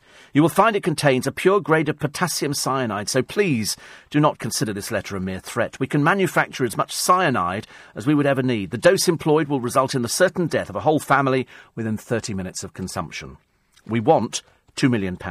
Sorry, the amount is large, but there are several people involved who will need to be paid, and I'm sure you have extortion insurance to make the loss more painful. We are all employees of the company and free to poison your products at any time of your choosing. He's this sick. He's seriously this sick. He says, you may have cameras in your warehouse, but it's very easy to hide behind all those packed cages. We have the power to destroy your company, and we will unless paid. Pay us, and the problem goes away. No word of this will ever leak to the media from us. Don't pay, and people will die. I promise you, and we will want £4 million then for the extra unwanted attention. If you are ready to pay, place an obituary in a national newspaper in memory of a specific name, and I'll leave the rest of the text to you. Make the announcement, and innocent people need not die. That's how sick and twisted this man is. You know, and you look at a picture of him, and I'm tempted to say he looks fairly normal, but of course he's quite clearly not. David Ward is a sick chemistry graduate at the age of 51. He will probably spend the rest of his life in prison. He needs looking after. He's quite clearly sick in the head. And that was his £2 million blackmail demand. But of course, supermarkets, they don't know what to do with it, do they? Because you think, wait a minute, if he has poisoned it, we don't know who he is, what are we supposed to do about it? They would have caught him anyway. He would have been caught, and in other countries, of course, it would have been a shootout. They'd have killed him on the spot. Over here, we'd probably give him a little bit of a spell in Broadmoor or something like that. More of those sort of stories coming up, but he's on the front page of the papers today. The curse of the Smiler, 32 people trapped upside down. Again! What is it with Alton Towers and their inability to run rides? It's really getting too dangerous, because 32 people trapped upside down. 40 minutes they were up there. They were going up. No, sorry, they were coming down, so they're all facing the wrong way. Well, I tell you, it would have done my head in, I think. I'd have been looking for compensation straight away. I don't often go for compensation, but frankly, that would frighten me quite badly. You're listening to a podcast from LBC. Nigel Farage, leading Britain's conversation. This Saturday from 10 on LBC. He's back. 2 broomsticks in the building. Oh, no, only one. I've just realised there's only going to be one because Katie's here on Sunday. Steve, Jaywick, Norfolk, quite bad as well. Many seaside towns are very deprived. Although I'm quite depressed by the fact that the producer said he went to Broadstairs, which always sounds terribly old-fashioned to me. I don't know why. Broadstairs, it's like Frinton. You know, you go Broadstairs, and I always think old-fashioned place. Charles Dickens lived in Broadstairs. It's got a lovely little harbour, and there were some nice houses that had come up for sale there, and it looks nice. But then once they get taken over by the chavvy element, and you know, it just gets depressing. Just gets depressing. It's the onset of all these fast food places that are open till... I came up Shaftesbury Avenue, when was it? Two nights ago, something like that. And there's a burger place down there, which is open at 3 a.m. Small wonder the police have got, a job on their hands. They're just coming off shift. And then you get people kicking off outside a burger place. They should not licence these places. They really shouldn't. We don't know where Kevin the Milkman is. We've got no idea where he's vanished to. No idea. Just seems to have disappeared off the face of the earth. Somebody says I was flicking through some Freeview channels and I found one which sort of associated you with it. Somebody says, do you have memories of Hendrix? No. None at all, actually. None at all. His house in Mayfair is opened up as a museum now, and I can't tell you anything about it, apart from, I think, his... Wait a minute. No, I can't tell you anything about Jimi Hendrix. I'm thinking about somebody else. But I don't know anything about him. I just know that he looked off his face all the time, and he played his guitar with his teeth on top of the pops, and that's the only thing I can tell you. I don't know anything about him at all. Bye-bye to Holmes. Yes, Eamon Holmes is going. He used to be sort of... He's quite large. I hope he's not ill. Somebody said to me the other day he didn't look very well. I know he's been in for having his hip replacement thing done. And that gave Ruth a bit of a respite, I suppose. Then he had to apologise the other day because Paddy Doherty, the gypsy cage-fighting person who was very friendly with the Speaker's wife, Sally the Burke, he was on there and he swore. But I've heard that before on television, but they have to apologise. I suppose you're going to get some swearing from Daniela Westbrook. I don't know why they would put somebody like that on television. Talk about a bad example. What a bad example to everybody. A classic example of boys and girls don't take drugs. That's what you end up looking like. And here's the story as a football star joins her autistic son for lunch. His name is Bo Pasquet. He comes from Tallahassee in Florida. And because he's autistic, nobody in the school wants to sit with him. So he has all his meals by himself. And it must be very lonely for him. But then he's only 11, so he's regularly left to himself at meal times. So when Travis Rudolph spotted him during a school visit, he went across and asked, "Can I sit here and eat with you?" A teacher snapped the magic moment, and now the image has gone viral, leaving Bo with an army of new admirers. Florida State player Travis, who's 20, said, "I just wanted to go say hi to the kid because he was eating alone. When I asked if he could join him, he was like, sure, why not?" And so they sat down, and they've got a lovely picture. This kid sitting all by himself at what horrible pupils there must be at this school. What horrible, horrible pupils. I know this is the nice side of it, but you'd be saying, "Excuse me, do you want to go and sit with him? He's autistic. Go and sit with him, for goodness sake. He's no different to anybody else." But his mum was really pleased. She said, "For once I didn't worry if my boy was eating alone." And she says he had a nice smile. I was a really, really warm person. I don't know if anybody took a photo. I'm glad because it can bring awareness to helping others. And so it's a nice picture. It's a nice picture of him. And his little Bo's mum says, "You made this mum exceedingly happy. We're now fans for life." Isn't that nice? He's only 20. There can be an arrogance with some football players over in America. So well done to him. And you've gone viral and you've hit the British papers. And that, as far as I'm concerned, is the winning vote. Here she is. Revolting old bag, Lady C, a dreadful embarrassment to just about everybody. All this titled nonsense, don't actually go with it. She only just happened to marry the right person. Up till then, she was a nobody. And so she went into I'm a Celebrity, made a bit of money, and then she's had to put it into her pile, which is crumbling around her ears. And so now, her first marriage was to Lord Colin Campbell, and he was the youngest son of the 11th Duke of Argyll. What an embarrassment for her to turn up. And anyway, lasted just 9 months. But she got the title. That's what she was after, of course. And she says, "I might be prepared to marry again." God, how awful. Anyway, all it is, it's going to be a wedding venue. And so she'll be there. But to be honest with you, she's so foul-mouthed. The other day she was being really disgusting about well-known people.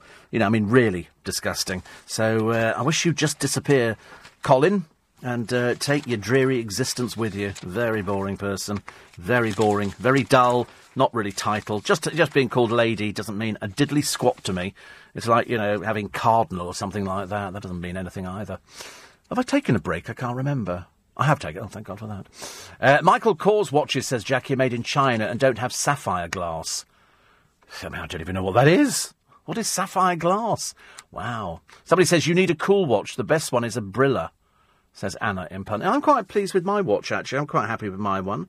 And it's quite nice, actually. Mine's a Raymond Weil watch, and I've had it for years. I paid... What did I pay for it? I can't remember.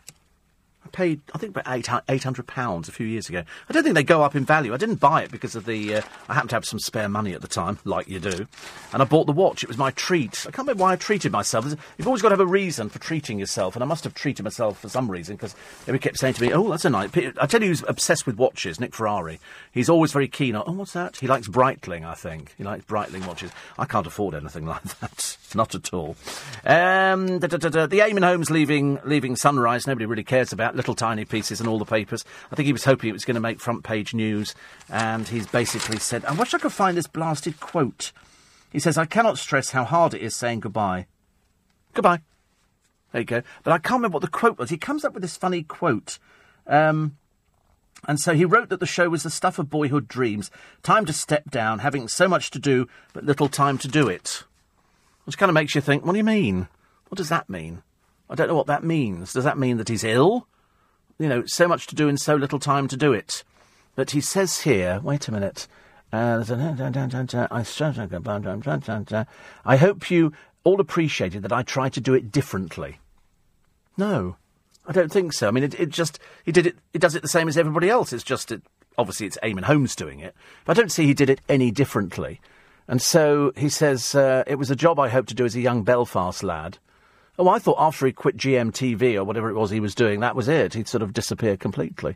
But he's been stalling. He said, I'll continue my work with ITV and Channel 5. But nothing stays the same, nor should it. I wonder who's... And I hope they enjoy whoever takes over and respect the privilege of hosting Sunrise and waking up Britain. You weren't waking up Britain, darling. That was the trouble. If only it was that case. But the audience is so small, it doesn't even... You didn't wake up Britain. And to those who've worked or woken up with me on Sky News over the years, thank you. But there was no waking up, I don't think. You know, waking up Britain. I think that's all the other programmes. And, of course, the radio programmes, which are the ones who really wake up, you know, and all you're getting on them is just a rehash of what we've been doing on our programmes on LBC. Just had a message from Charlie Girling. It's always going to be important. She was away on one of these hen nights. She says here, at home at my parents', child-free. And can I lie in? Of course not, she says. But at least I have you to keep me company. She's off today. She's got a day off today. I don't do days off. The funny thing is, even when you get a day off, I still wake up early. So Saturday morning for me, tomorrow morning. I mean, tonight I'll have a late night. 8 o'clock, Charlie. That's about as far as I can push it. And I had lasagna last night. And I haven't had lasagna for ages. I quite like it. I didn't make it, obviously. Somebody has to make it for me, and I just put it in the oven. And whenever I get a day off, like the Saturday, I still wake up at 1 o'clock in the morning. So what I have to do is I have to watch a little bit of television, have sort of, you know, sandwich or something like that, and then try and go back to sleep again, which I always manage, but I'm still up by 8 o'clock. You can't do it, can you? It's terrible. It just sort of gets you into that mindset. So at your parents', it's nice, and also child-free. Oh, what a blessing for mothers. What a blessing for mothers. I know it sounds awful, but it's a blessing to actually have a bit of room to breathe. And that's why I was interested in this Gay Dad programme, which we talked about at the beginning of the programme, because I didn't quite understand what the thing was all about. I really didn't understand. If it was just another little show-off piece for two guys who happened to be gay, who happened to have paid to have children, and that was the end of there's no other story there. But they made a big point about millionaire. And yet, as I say, looking at their house, it looked like a right old dump. Dean says, I go to Broadstairs for a few days every year. It really is traditional British seaside. Lovely beach, lifeguards, fish and chips, ice cream, Punch and Judy and Morris dancing. God, it's beginning to sound awful. All of that in 1 week. Oh, Dean, you need to get a life.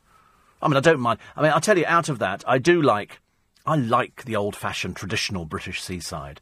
You know, when you see old films that they've made. Oh, by the way, I watched that film the other day. You know, the one about the Golden Heist. Nick Knowles' film. It's very good. It's very, very good. Very good. You'll like it. You'll like it a lot, actually. So I do like traditional British seaside. But they're so packed now. They're so packed with all sorts of people. And I want it to myself. So I've seen a few houses recently that do come with their own access to private beaches. And I thought, that'd be nice. You've got your own beach, build your own sandcastle, and nobody's going to tread on it. I like the idea of fish and chips. I like the idea of ice cream. I like the idea of Punch and Judy, and I'm kind of okay with Morris dancing. I'm not whoopee-doo, here we go, Morris dancing. I'm kind of, this is a bit traditional. And so I could not bothered about lifeguards. Listen, if I get into difficulty on my little paddling thing, then that's my problem. But no, I don't really want lifeguards. I'm quite sure, actually, they are an integral part of life on the beach. But in my private beach and on my private beach, I've decided that I don't want anybody else on there at all. It's just going to be very busy. Were they very? Yeah, they were. They're staying there to the end of summer at Camber Sands. Amazing how they managed to find the money all of a sudden, but they couldn't find it up until now. But that is the element that tear down signs, people who graffitiise things and take it off. I mean, it's getting quite bad, actually. I think the law needs to be tightened up. You know, anybody starts graffitiing signs that are there to protect people and warn them of imminent danger, I think anybody graffitiises, I think you're in prison immediately, if we have to build separate prisons. You're listening to a podcast from LBC. I like the idea that Geraldine says Daniela Westbrook looks like Betty Davis in Whatever Happened to Baby Jane. If you've never seen the film, that's exactly what Daniela Westbrook looks like. And Danny Cohen, he says, I've come to the conclusion that insomnia is God's way of inviting you to be part of the spike. I think, I never thought about that before. It makes it sound terribly exciting, doesn't it? Part of the spike. God's way of telling you. Because insomnia, for some people, it's terrible, but I always maintain you can sleep later. It's just that you have to sort of put it into context, and there's all sorts of things that sort of contribute to insomnia.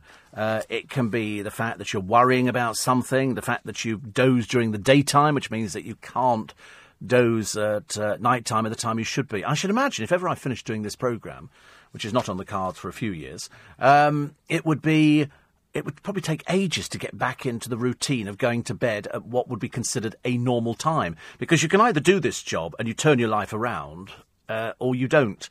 And I've spoken to people before and they go, how do you stay awake? And I go, well, how'd you just do? This is my daytime. If somebody turned up with a cooked breakfast now, I'd be enjoying it. Very nicely, thank you. Very nice. I definitely could go a cooked breakfast now. So this is my day. People think that I go home to sleep. But I don't. I go home, I'm awake now until I go to bed this evening. It's going to be a bit of a tussle on the Strictly Come Dancing programme as to which of the babes, in inverted commas, gets the coverage in the newspapers. And I should imagine that Laura Whitmore must be absolutely kicking herself that she's left it a little bit too late. The stable door is closed right behind her. And so now you've got Daisy Lowe has confessed she fancies a saucy threesome with the TV dancers to help the show go with a swing. If only people knew who she was. If only people knew who she was. She's a model, and that's about as far as it goes, and she'll be dancing, and she'll be trying to make out... Once you've heard her speak, then you'll sort of understand where I'm coming from, so you'll be watching that very carefully. Laura Whitmore will just be very irritating. Sapphire glass, says Jackie. This is what we talked about earlier on, the sapphire glass on watches, is apparently non-scratch and protects the dial, which your Raymond Vial will have. Is it? Well, honestly, I don't know. I've never thought about it. It's called sapphire glass, is it? Oh, well, there you go. Sapphire glass. I keep looking at other watches, and I suddenly realise... Sorry, just cleaning. I suddenly realise, what's the point of buying another watch? It just tells the time. I've got a Toy watch at home. Toy is the company. And it looks like... I used to wear them on stage because it's a plastic watch, but it's all covered with... bits of glass, which makes it look like diamonds. I've often wanted to wear it in the car and have my hand casually draped out of the window, just as if anybody's going to fall for it. And I can't remember what I paid for it, but I remember seeing it when we were looking for blingy items. And I saw Toy Watch, as in toy, and it turned out to be a company. And then I found something else, which was quite brilliant. But in America, and I've lost the blooming thing now, and it's a tag, okay, a little tiny round tag, which has got a battery in it, and you hide it somewhere in your car, and then you download an app from the App Store, and it means you can always find your car. But if you buy 4 of these little tags, they give you an extra 4 others. So you could hide them in the glove compartment, or you could hide it in your phone, in the back of it, so you could always find the item. Now, it's sold in America for about, I think, $120 or $30 for 8 of these little tags, and then you download the app. And I thought to myself, but would it work over here? Are we on the same frequency? But on there selling it, I wish I could remember what it's called. It lists the United Kingdom sending to, so I'm assuming people must buy them over here. Because I quite like that idea, because I've got Tracker in my car, which is this... It's hidden somewhere. I don't know where it is. I don't think anybody knows where the blooming thing is. And if somebody pinches the car, which, they'll have to be fairly clever to pinch this car. They'll have to take it away, lift it, because you can't drive it, because it's useless without the computerised key, like a lot of cars nowadays. And then the car can be traced. You can see it. Just the tracker is activated. And then you can find it. But, of course, people who nick high-end cars don't worry about that. They always end up on sort of farmland, strangely. With a few caravans in the distance, people sort of obviously on their holidays. What else have we got in the paper today, apart from the saucy model's sexy pledge, which isn't really saucy, or she's not really that exciting? You've got 57% have called for a ban on the burqa in this country. I don't know who they asked. I wasn't asked. They said that most Brits want to ban the burqa. It's a YouGov survey. 57% of British people support outlawing the Islamic dress, while just 25% of people said they would oppose it. Older Brits were more likely to back a ban in this country. 78% of over 65s wanting to make wearing the religious garment illegal. However, 40% in the 18 to 24. The trouble is you don't need to wear it. This is what has been put out by so many people. It doesn't say in the Quran you have to wear it. It says nowhere. It's done by people. I mean, you've seen the people who've sort of traipsed around looking like it. We've seen people robbing shops and jewellers dressed up in the full burqa. But you don't need to wear it. You just have to be modestly dressed. Because you get people, there's a girl who used to go to the college in Twickenham, fully veiled up. And I think that if you're doing something like that, you don't need it. You absolutely do not need it. It doesn't say anywhere you do have to wear it like that. It's the oppression of women. And not so good. My health has taken a turn for the worse. Over the last 2 years, I hate working in the city, and I want to clear debt. I could buy a flat outright with no mortgage outside of London. So yesterday, went to Westbourne. Am I too young for that place? Viewed 5 flats, looked nice but very quiet. Says Raymond. It's God's waiting room, isn't it? Anyway, down Bournemouth way, that's definitely God's waiting room. But you do get a good conversation, and you can have a sort of a portion of chips. It's amazing how easily pleased we are, aren't we? You say to the Brits, portion of chips. Anybody else in any other country, what? Chips. Oh. Well, they're just chips? Well, no, sometimes sausage and batter as well. Broadstairs is lovely, says Amanda. They have a Dickens festival every year. The people dress up in Victorian costume. Bleak House is open to the public, and the Dickens House Museum is wonderful. Give it a try. I'm not taking the car down there. I don't know how far away it is, actually. I don't know how far away Broadstairs is from here. 75? I'm not taking the car for 75 miles. Heavens above, that's nearly another service. That's a long way to go. Each way? Oh, definitely not going. It's more than 150 miles. No, thank you.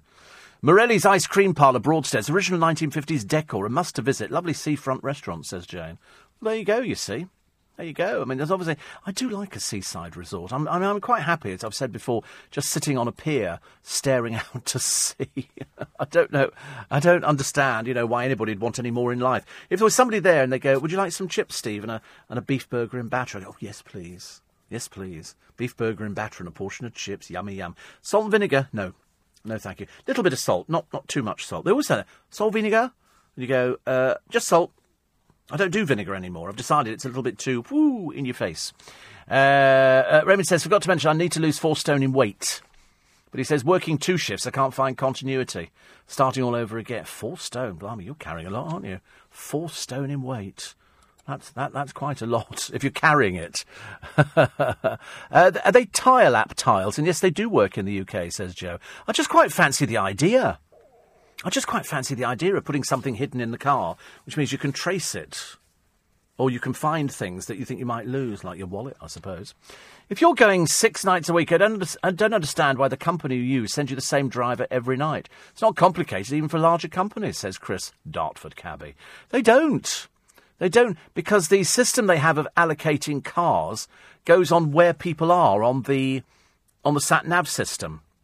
The computer logs them. So they don't get a phone call. They just get the message sent to their phone that you're the nearest to go and pick him up.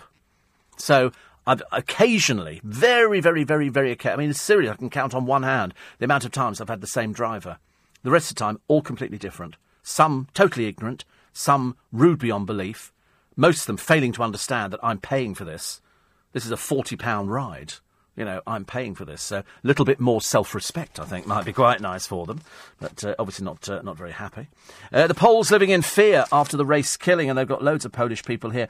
I don't know why Harlow has turned into this dump of feral people out there. And so families say they're living in fear. Well, it's up to the police to sort this out as quickly as possible. They've arrested some people. They're out on bail. I can't wait to see them. But, of course, you know, whatever will happen, it'll either go to court or it won't go to court. I'm suspecting that they're looking for, you know, a particular person, somebody who dealt the fatal blow. That's what they're looking for. And they will probably rely on some of these people, once they've been questioned, probably with their mummies and daddies present, or perhaps just their mummies, or just their daddies, we don't know. Then they might dob the other ones in. We'll wait and see, shall we? We'll wait and see.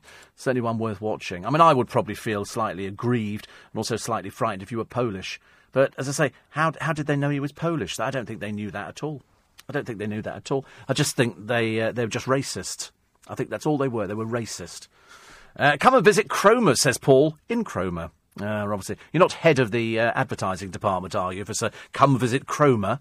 Actually, Cromer's famous for crabs. Cromer crabs. I'm pretty certain Cromer crabs. And also, I've been to Cromer. And I tell you why I know I've been to Cromer, because I've got a picture of me, my mum, my two cousins, Stephen and Martin, and my Auntie Ivy, and my brother, on the beach at Cromer, huddled round a windbreak, because it's a fairly big beach there, and I seem to remember it was quite windy. It probably all built up now. This was a long time ago when I was allowed to wear Speedos. And I'll tell you why I remember it was Cromer, because that's the first place that we bought crisps. Golden Wonder, threepence. 3D, for those people old enough to remember. 3D, Chris. I'm looking at Cromer Beach now. Looks lovely. Do you know, if I lived in Cromer, I'd like an ice cream parlour on the front, and I wouldn't care. We must be the only country in the world that only does ice cream in the summer. It's got a pier. Now, didn't they use Cromer Pier for something? The Alan Partridge film, that's right. Cromer Pier. And was it also used for the Danny LaRue film, Our Miss Fred? We think we discussed this a while back, and I think it was the Danny LaRue film, Our Miss Fred, as well. How lovely. Have we got the beginning of Cromer Pier? I just want to have I know we're looking at sort of pictures of the pier. We need to go round a little bit. I need to see, and then I'll know if it's the same thing. Oh, right. I think the front has changed a little bit. Yes, you see the second... Sorry, you have to bear with me, ladies and gentlemen. Go up, that one there, that's the bit I'm sure that Danny LaRue came out of. I'm pretty certain. Oh, how exciting. It doesn't look as though it's changed in years, does it? You've got no idea what I'm talking about at home, have you? I'm so sorry. Yeah, on the Wikipedia page of Cromer Pier, you have a look at it, and that's what I call a traditional seaside pier. You see, for me, I'd either like, on the end of that pier, a tea shop, and all we do is rolls, just rolls. I know we get a lot of trouble with pensioners, but I'm having a look, actually. Pavilion Bar and Coffee Reef, open daily from 11. 11? Who wants a cup of tea at 11? People want it at 7 in the morning. That's what always depresses me. You go out there and they go, oh, we don't open till 8. What do you mean you don't open till 8? I finish at 7. Please, start opening earlier for all the people who want to, eat something at this time of the morning. Proper seaside town, and the only end-of-pier variety show in Europe. Yeah, but who is the variety show? That's what I'd need to see a cast list. My son-in-law is going to Dubai, and he's a bit worried, says Dallas, because he's got a tattoo on his back of a crucifix. He's been told by the travel agent to wear a T-shirt and keep it covered. So if we keep to country's rules, why can't those who come here... Oh, listen, you could argue that one till the cows come home. I seriously think you could argue that one. I don't know whether or not people would find that offensive over there. I don't know. I'm assuming they must have... Yes, I mean, I don't think they like you going... He's a bloke. They don't want you going topless. Funny that. They don't like you wearing shorts. Oh, well, that's all right. I don't wear shorts, so there's not much... well, I did yesterday when I was watering the plants. But, yeah, so, I mean, you just have to observe it. And just remember, of course, that unlike here, where people just sort of go, oh, so over there, they have people who act fairly quickly. So just beware. Just beware. Steve, I think that tracking device is called Track R, says Stuart. I think it only tracks if you're within 100 yards of the device. Oh, right. Go on the train, Steve. You're determined to get me to Broadstairs, aren't you? Go on the train, walk down from the station in a straight line, and you'll hit the beach. Running, I should imagine. Running. Morelli's ice cream parlour is open all year round, says Jane. See, I think you should have an ice cream parlour, and it should be the old-fashioned Knickerbocker Glories, those things with, bananas on, which is good. You're listening to a podcast from LBC. I like a seaside town. I wonder if it's going to be worth going to a seaside town over the next few days. The answer is probably not. So I better tell you what the weather is at the moment, because I know you're going to start worrying about it.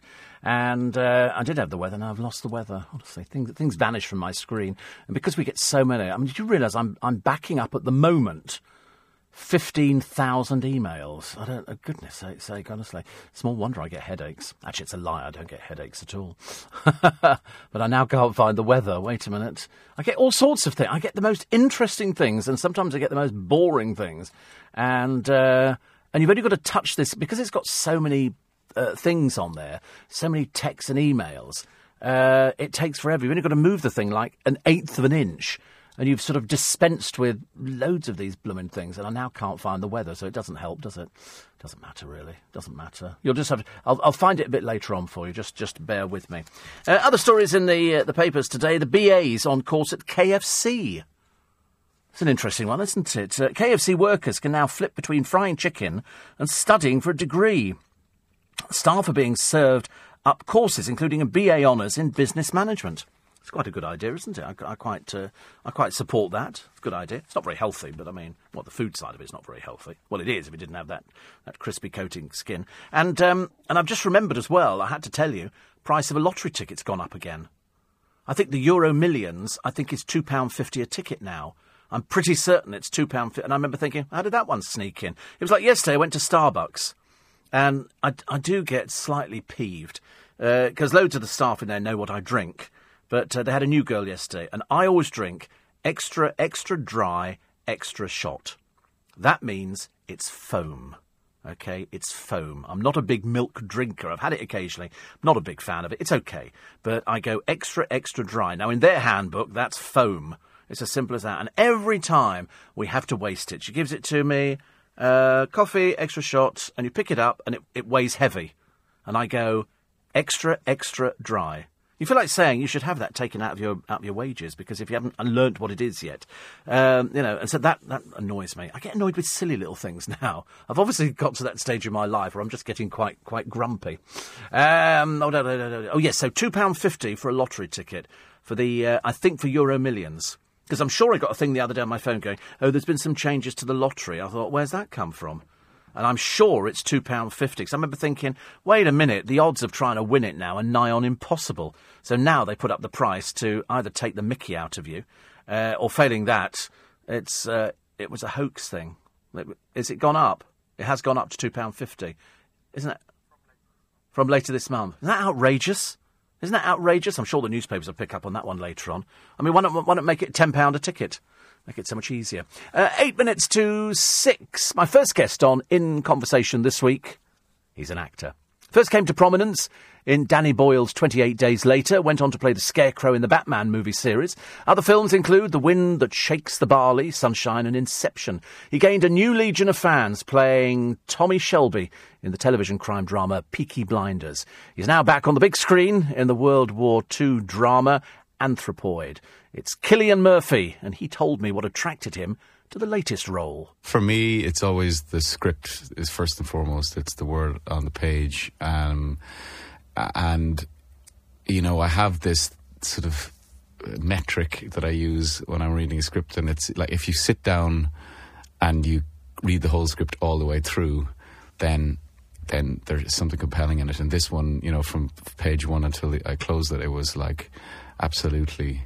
You couldn't stop reading it, and then I suppose the fact that these men actually existed, this story was real. And then I'd seen Sean Ellis, who's the director. I'd seen a film he did called Metro Manila, which for anybody who hasn't seen it, they should go out and see it. It's a really, really powerful piece of work, and I knew he was, a properly talented director. So So it was that, and get to work with Jamie Dornan, who at the time I was watching The Fall. Myself and my wife were really into The Fall. So it was kind of like one of those things where you go, right, this is what I need to do. That's Cillian Murphy. Second time I've interviewed him. First time was on Peaky Blinders, and he's now starring in the new World War II drama Anthropoid. It's a true story. It's a true story that's hard-hitting, as you will discover. My next guests are often found on their sofa. In fact, they're always found on their sofa, next to a well-stocked drinks cabinet, and they're in front of the television. They are, of course, the stars of the hit television show Gogglebox. It's Steph and Dom Parker. So I had to ask them how they ended up on the show. Pretty much everybody that read the description on paper in the Radio Times or what have you, just, are you kidding me? What? I'd rather watch paint dry, blah, blah. Quite an interesting sale, actually, when we were first approached. It was sort of, OK, so let me get this straight. You want to film me sitting on my sofa watching television? Yes. OK, and you're going to pay me a little bit of money? Yes. OK, where's the catch? Yeah. Have we got to do it naked? Can we have a drink? Yes, you can have a drink. Okay, it's just a bit tiresome. We do it all the time. Just bizarre, but it's a fascinating insight into what's actually going on British sofas all over the country. Yeah, because what we end up doing is, as opposed to, we aren't interested in the programmes, we're more interested in you. So people watch you to see how you react and what you, depending on what state you're in at the time, as to what you think of a programme. And then when it goes around the country, we watch people and we think, oh, right, I thought that as well. I thought that. I find it's a very inclusive show. I think that's the thing that I think that resounds from the show, especially at the time it came out, was that actually when you break it all down, if you look at the show and the contributors, all the sort of social demographics, if you like, of our country are fairly well represented. And the reality is that we pretty much all think the same about the same stuff. Yeah. And I think that's very inclusive, makes you kind of think, well, actually, no, I'm not going bananas. I really have got it right, because so-and-so up north says as well, and so-and-so in Wales says as well. And, I think that was the surprise for everybody, that how alike we all are, really. There you go, Steph and Dom Parker from Gogglebox, who are in conversation with me this weekend, along with the actor Cillian Murphy. You can hear me talking to them tomorrow morning from 6, after the best of Steve Allen. It's only an hour. We've managed to condense down all the good bits to an hour. And so they'll be here. And then it's repeated on Sunday evening from 9 o'clock, and you can download it from the LBC podcast app. So that's Steph and Dom. Difficult to tell whether they were sober. We did record the interview very early in the morning. It was scheduled. Remember I told you? It was scheduled for 8 o'clock in the morning. And I thought, blimey, that's very early. And they turned up at 7:30. But there was a fun... Oh, no, that's sad. It's all going mad. There was a very funny bit, actually, where after we'd done the interview, they had another one to do with Faye from our showbiz department. And they said, oh, sorry, the dog needs to go to the toilet. They brought their little dog in, Gigi, and they said, is there any grass outside? And I said, well, yes, we're in Leicester Square. And so they said, that's good. She said, we booked into this hotel the other night for doing this promotion tour that they're on at the moment. And she said, we checked in, and I said to the lady behind the counter, she said, I don't want to shout, she said, but do you have any grass? She said, and the woman looked at me, slightly disturbed. But anyway, if we'd done the interview with a bottle of wine, it would have been even better. It was a good interview, very good interview. Cillian Murphy, as Charlie Girling will tell you, I didn't drop her in it. She thinks I dropped her in it. I didn't throw you under the bus. I thought about throwing you under the bus, but I didn't. But he did say at the end, I'm glad you didn't talk about that thing. So that's why I didn't mention it again. Poor old Charlie, honestly. Never mind. Listen, you have the lie-in. You enjoy it. Go on, pull the duvet up on your chin. It's nice, isn't it? I like it, especially when you can find a bit of cold bed. I like cold bed. You know where you can find a bit of cold bed? That's very good.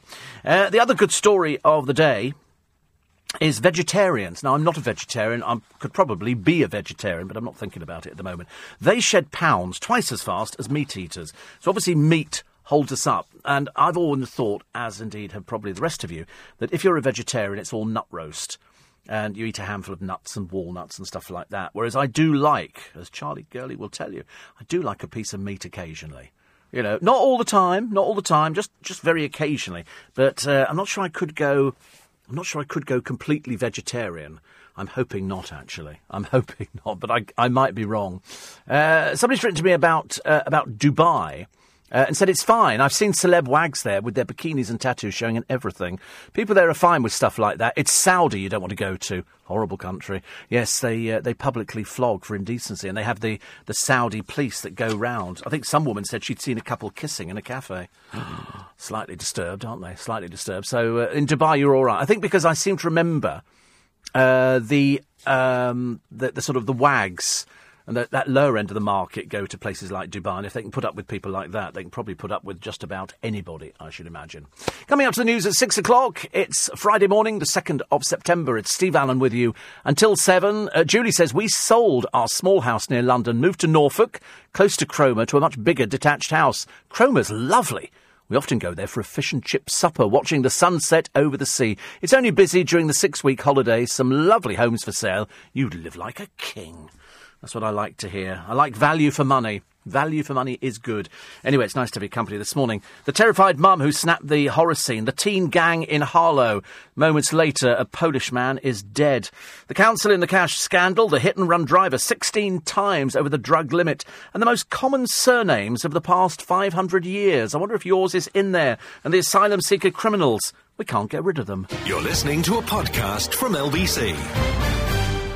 Morning, everybody. Coming up to 5 minutes past 6. It's Friday, the 2nd of September. It's the weekend. Hallelujah. Only a small week this week because you had the bank holiday Monday. And I'll get the weather for you, actually, because I've a sneaking feeling that you might have a little bit of rain. But that's no bad thing. Don't worry. We are in Britain. It does rain, thank goodness, at times. The joy of the autistic boy in America. None of his school friends wanted to sit with him. So a footballer comes in, one of their local big celebrities over there, and says, can I sit down with you?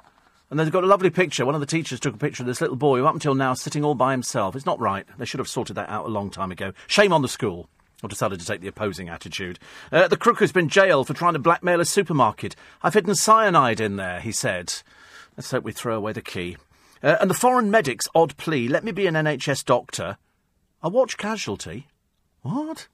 I watch Casualty. I mean, heavens above, I watched Blue Peter. I still couldn't make Tracy Island if my life depended on it. The most common surnames of the past 500 years. I don't want to sort of insist that many of you listening might be fairly common, but I have a sneaking feeling it could be right. And the asylum seeker criminals allowed to stay in this country. And we've got all sorts of people. Thank you for your texts and emails. David, who says the trackers are called Tile, and they do work in the UK. Do not get lost. I quite like the idea, though, David. I think they sound quite good fun, actually. Andrew says the Tile app is called the Tile app. Thank you. I knew you'd know. And Joe says you're referring to the Tile app. They do work. Thank you. We're all getting this one. I'm going for this one. Carrie's got a Raymond Vile watch as well with a mother of pearl face. That sounds a bit exciting, doesn't it? Very classy. Duncan says supermarket blackmails were frequent in the 90s. I've got a letter of thanks from Tesco for solving one. Connor says that he's got a nice garden shed as Connor. I like the idea of a garden shed. I think garden sheds are very, very in. You know, your own log cabin kind of thing. And he says the only positive thing about working nights is listening to Steve Allen's show. Jonathan D'Souza. Do you think that's Jonathan? Would that be Jonathan? Not Jonathan, would be Jonathan, wouldn't it? He says, thank you for delivering a good talk show. It makes me sound like a pizza company. And Vivian says, I'd like to see a Big Brother winner in 10 years.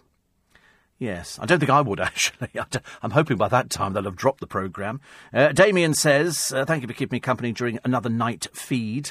I don't mind that, actually. I don't mind night feeds at all. And thank you for your texts and emails. We'll try and get in as many as we can. I'm amazing how many people from the Vamps are listening. The fans of the Vamps, ever since I got tweeted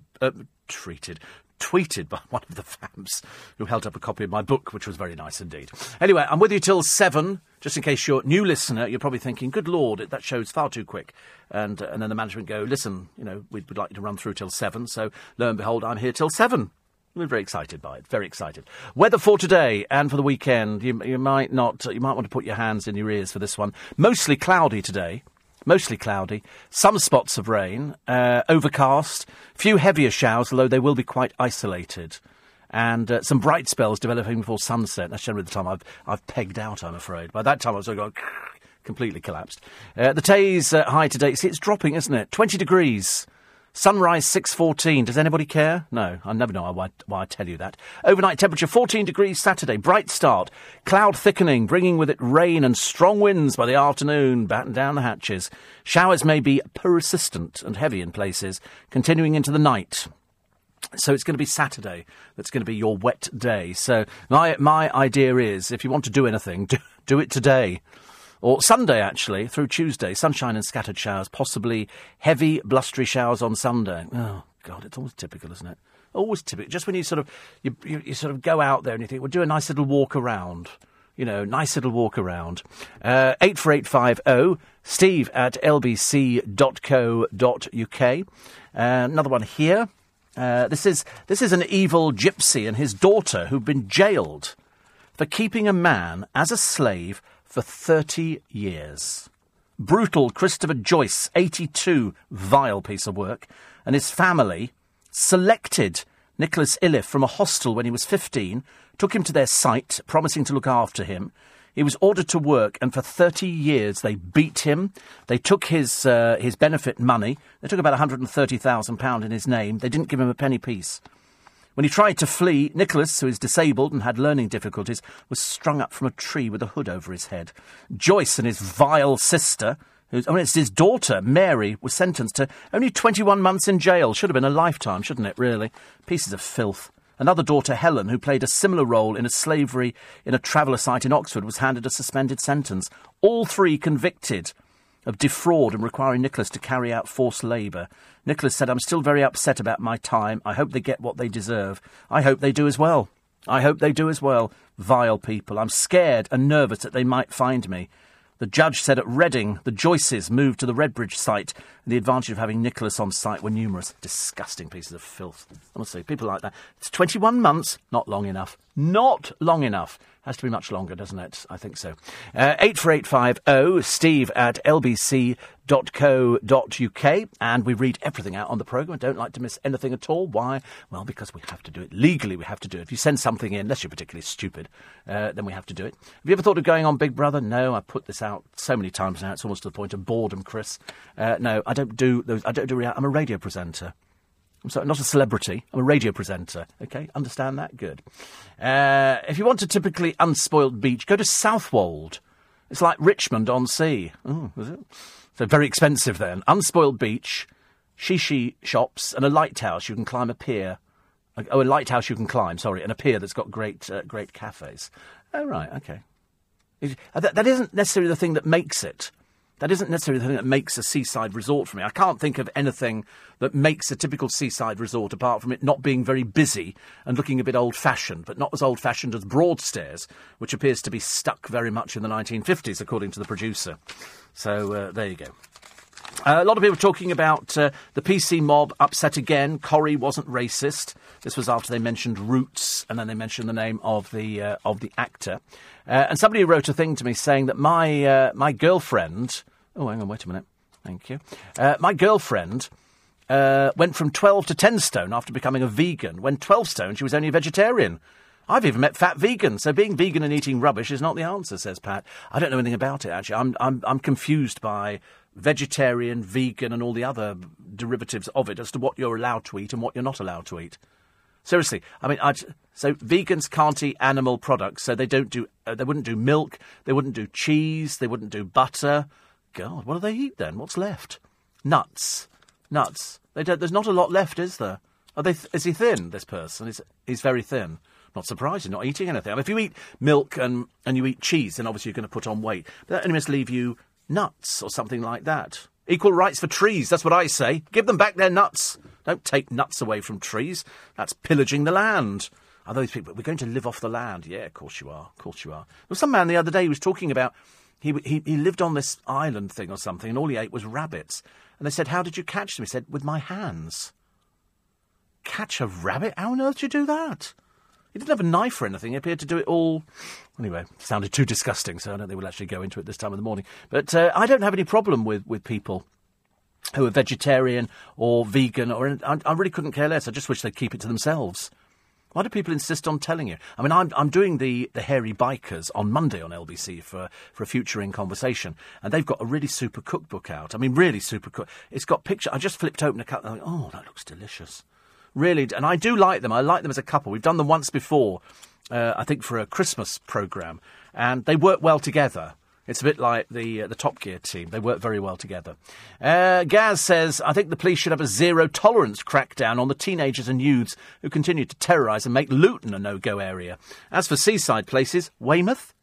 I'm not sure about Weymouth. I can't remember if I've been there. I have to remember which seaside resorts I've been to. I went to Littlehampton once. Make up your own jokes. And that was all right. All I remember is going to the theme park and going on a thing called the Wild Mouse. That's what it was called because it was painted to look like a mouse at the side. It was just a little roller coaster.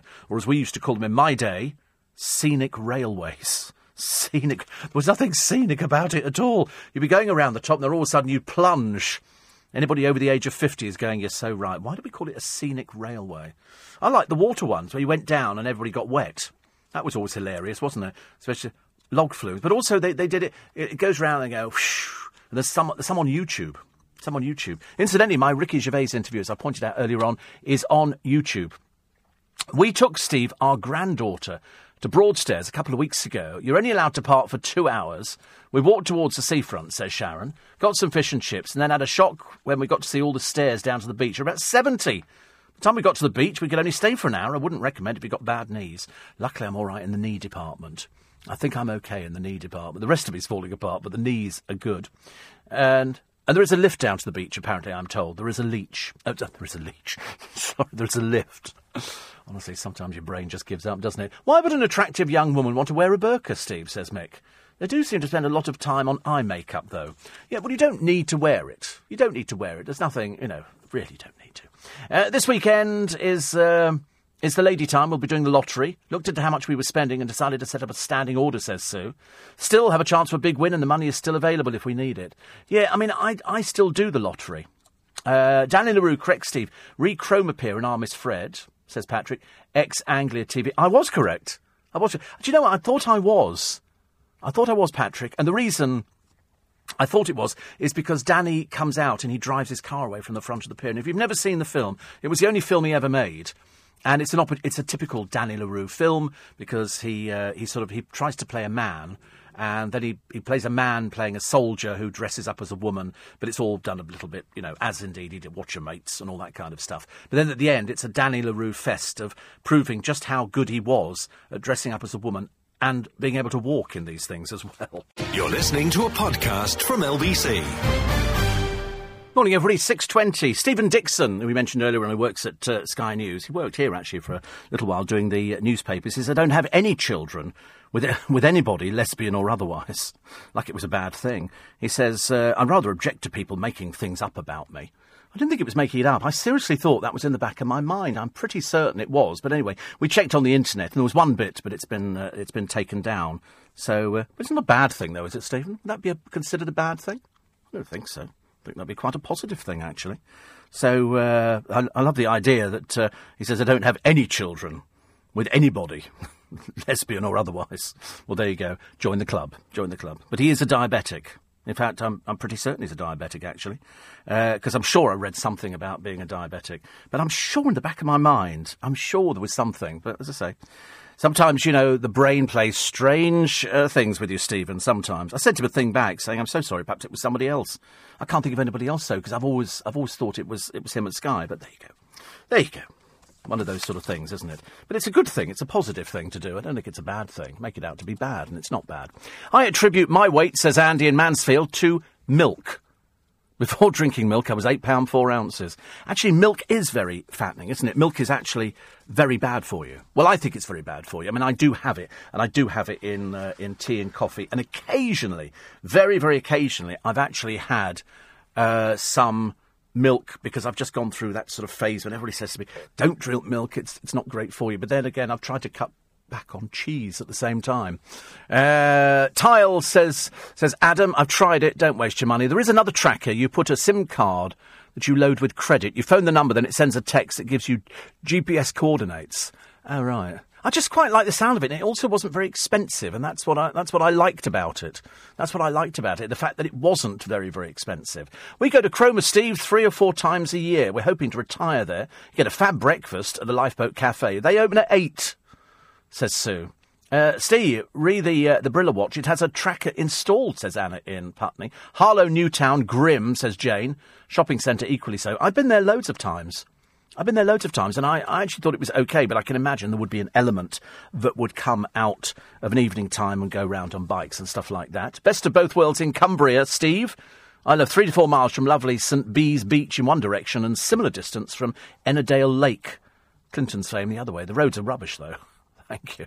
Roads are rubbish. That's a problem, isn't it, now? Do you remember, Steve, when Golden Wonder crisps, where the packaging was plastic paper-based, and you could put them in the oven, and the package would shrink? No, I do remember that, actually. You could they just went like that, didn't they? Just like that. And another one here, very quickly. Do you still get up early at the same time on a Saturday when you're not working? Yep, absolutely. Nothing you could do about it. I think it's the way your body clock seems to work. Jane says the other end of Broadstairs Beach you can walk on from the promenade. 5 steps. You can find cheaper parking as well. And another one here says, if anybody did what those travellers did to my handicapped sister, I'd be forced, says Andrew, to take matters into my own hands. 30 years they kept him a prisoner. Disgraceful pair of people. Disgraceful. Only 21 months prison. Awful. I've been a vegan, Steve, says Mina, for 2 months. I've lost 8 pounds. I'm not a big person, but I'm happy being healthy. I don't count calories or fat, just sugars. Well, as a diabetic, I count sugars constantly. I think Stephen Dixon's a diabetic as well. I don't know which one he is, though.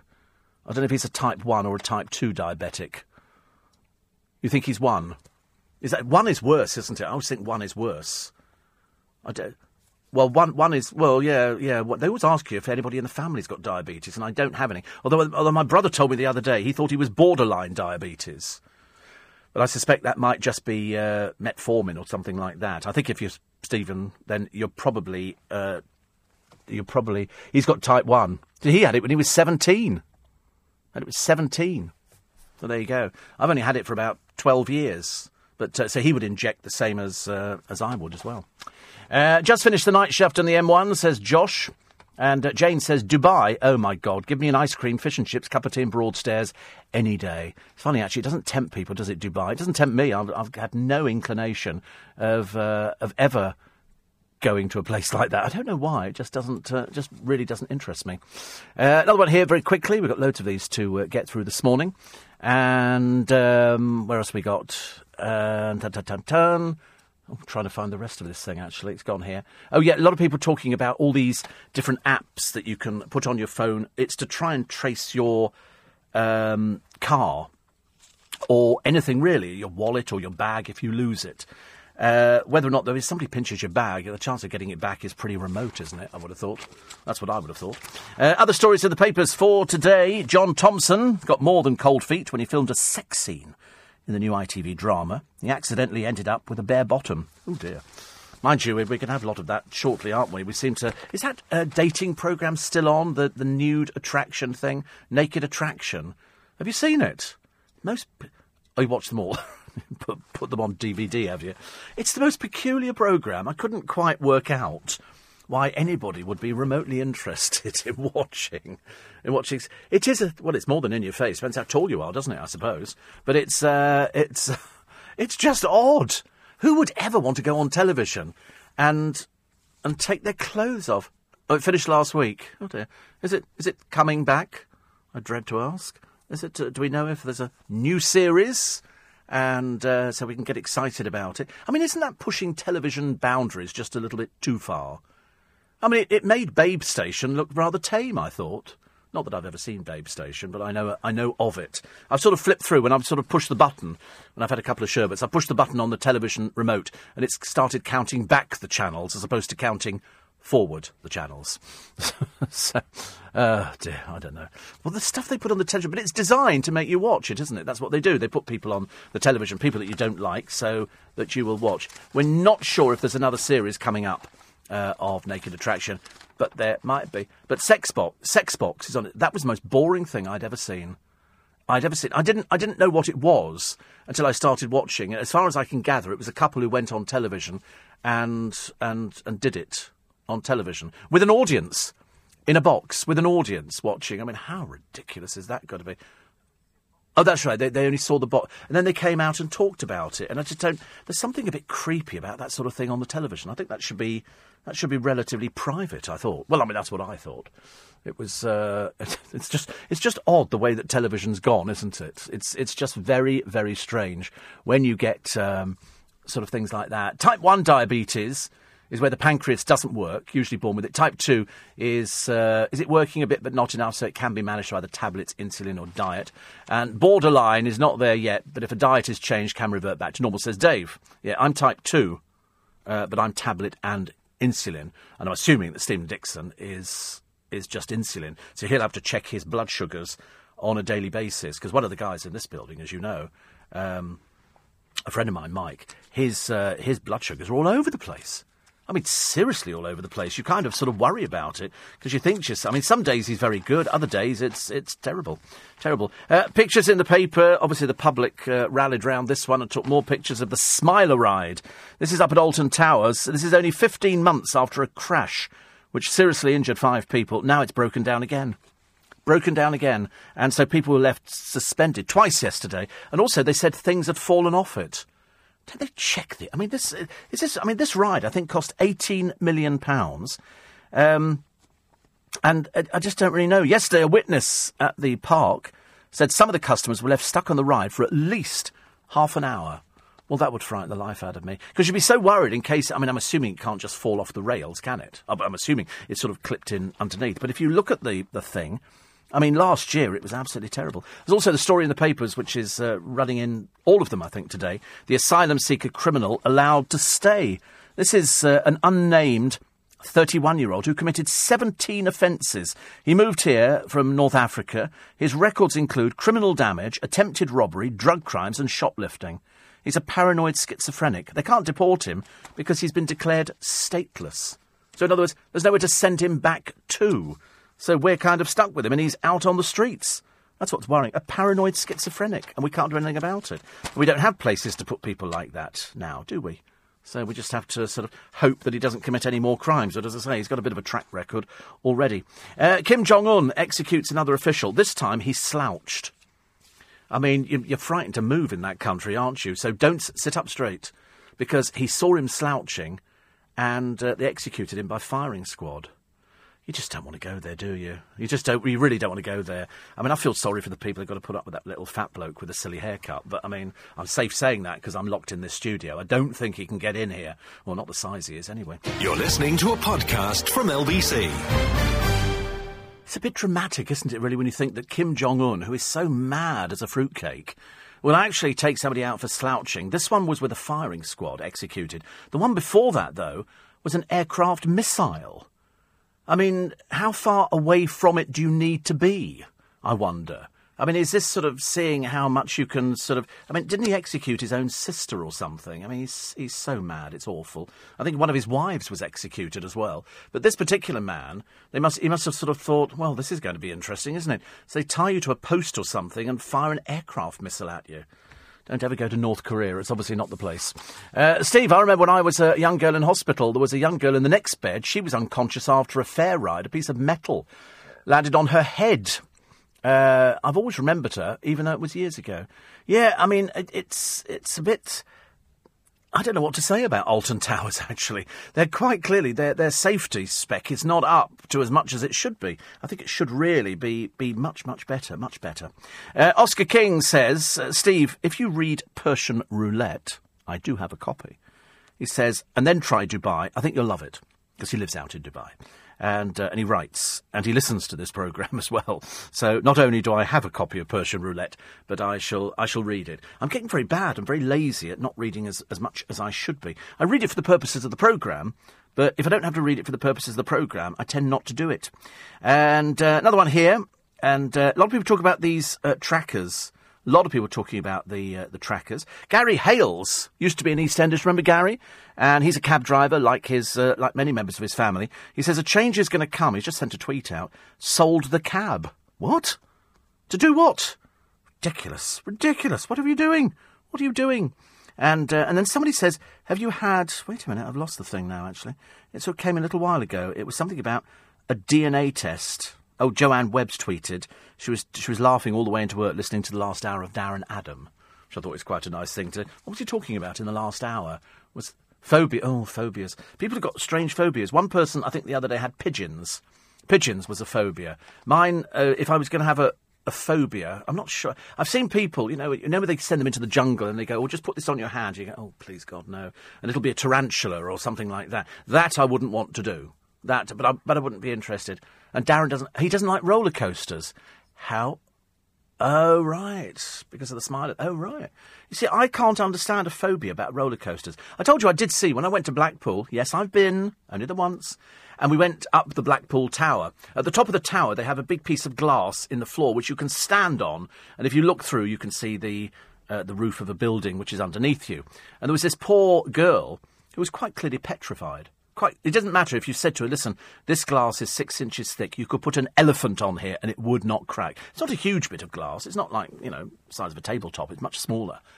And it was interesting because she was sobbing her heart out. And her boyfriend's going, come on, let's have a picture taken. Of course, I'm trying to suppress laughter. And then I suddenly realised afterwards, she must have been absolutely out of her mind with worry. Out of her mind. It's like...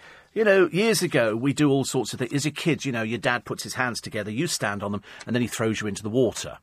And you go, yeah, it's great. Well, of course, nowadays, I'm terrified of water. Seriously, there's nothing. Every time we get various people who write to me, they know who they are, Gary, and tell me about doing swims through lakes. Nothing on earth would get me to swim through a lake, to get me to swim. And I'm bad enough swimming in the sea. I've not swum in the sea for years. I don't like things like that, but I don't have a phobia about it. I would have a phobia about... it's like eating certain food. I've eaten frog's legs. I don't like them at all. I've eaten snails. Like them less. There are certain things that you just don't... If it moves, I don't want to eat it. Is there not is it a fish or something that they carve in Japan? And you've got to have expert carvers. They have to be trained in it, because if you eat the wrong bit, you can die. And so people do it because apparently it makes your mouth go all tingly. Why would you want to do that? Why would you want your mouth to go all tingly? With the fact that it might be... and keel over. No, we don't want to do anything like that. It's bad enough worrying about food in restaurants as it is. I can't go to any Chinese restaurant that serves octopus or anything like that. Oh, no. Not at all for me. Not my kind of thing. But I know many people like it. They say, oh, you've got to... Oh, right. Sold the cab to buy a new one? That could be a thought. I never thought about that. Catherine says, new listener, Mum got me hooked. If I don't hear you in the morning, I listen to the podcast at work. And CJ says, I know somebody who's got type 1 and he regularly acu-checks himself as to what I know diabetes is all about, managing it properly. Yes, it is. I mean, we all have little meters which we can check our blood sugars. But I think if you're type 1, I think you have to check on a more regular basis. I know if I'm ill because I can feel it. I can feel it in my stomach. I don't know why. I don't know what it is, but it's just one of those things. Steve, my phobia, says Anna, is dogs. Yeah, I mean, I'm also a little bit funny about dogs. Not that bad. Not that bad at all. Another one here. A lot of people talking about the investment in cycling. A lot of cyclists have written to the government saying we should have more investment and become more of a cycling country, I suppose, like Holland. Which, of course, is fine because there's not as many people in Holland and it's very nice and easy and you can go to Copenhagen and everybody cycles. You can't do it round here. Have you seen the way that people jump lights? You'd have people dying left, right and centre. People have no respect for... I'm not the biggest fan of cycles, as you know, but I don't think we should sort of do away with cars for the sake of cycles. I do see people pulling up... I mean, the worst thing is down on the Strand at the moment, and I think they're going to close it next week for some reasons. I might have to take the tube. But it comes down to one lane. It's one of the main routes, to get over to Waterloo, and it comes down to one lane. I've never seen anybody working.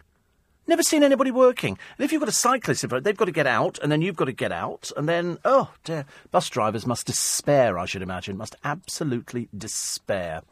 Jan and Dave are in Florida, says John. They're avid listeners every day. That's what we like. We like avid listeners, especially now it's till 7 o'clock. I'm expecting avid listeners till 7. And if you don't do it till 7, I shall know about it. And the reason I shall know about it is because it'll show up in the figures. So I'm expecting next time round for the audience figures, I'm expecting a nice little increase. Thank you very much indeed. The good news, women are doing less housework than ever. Because men can do it. It's not difficult, is it? You just go out there and you've got a duster or a hoover or something like that. The story of the family's fury.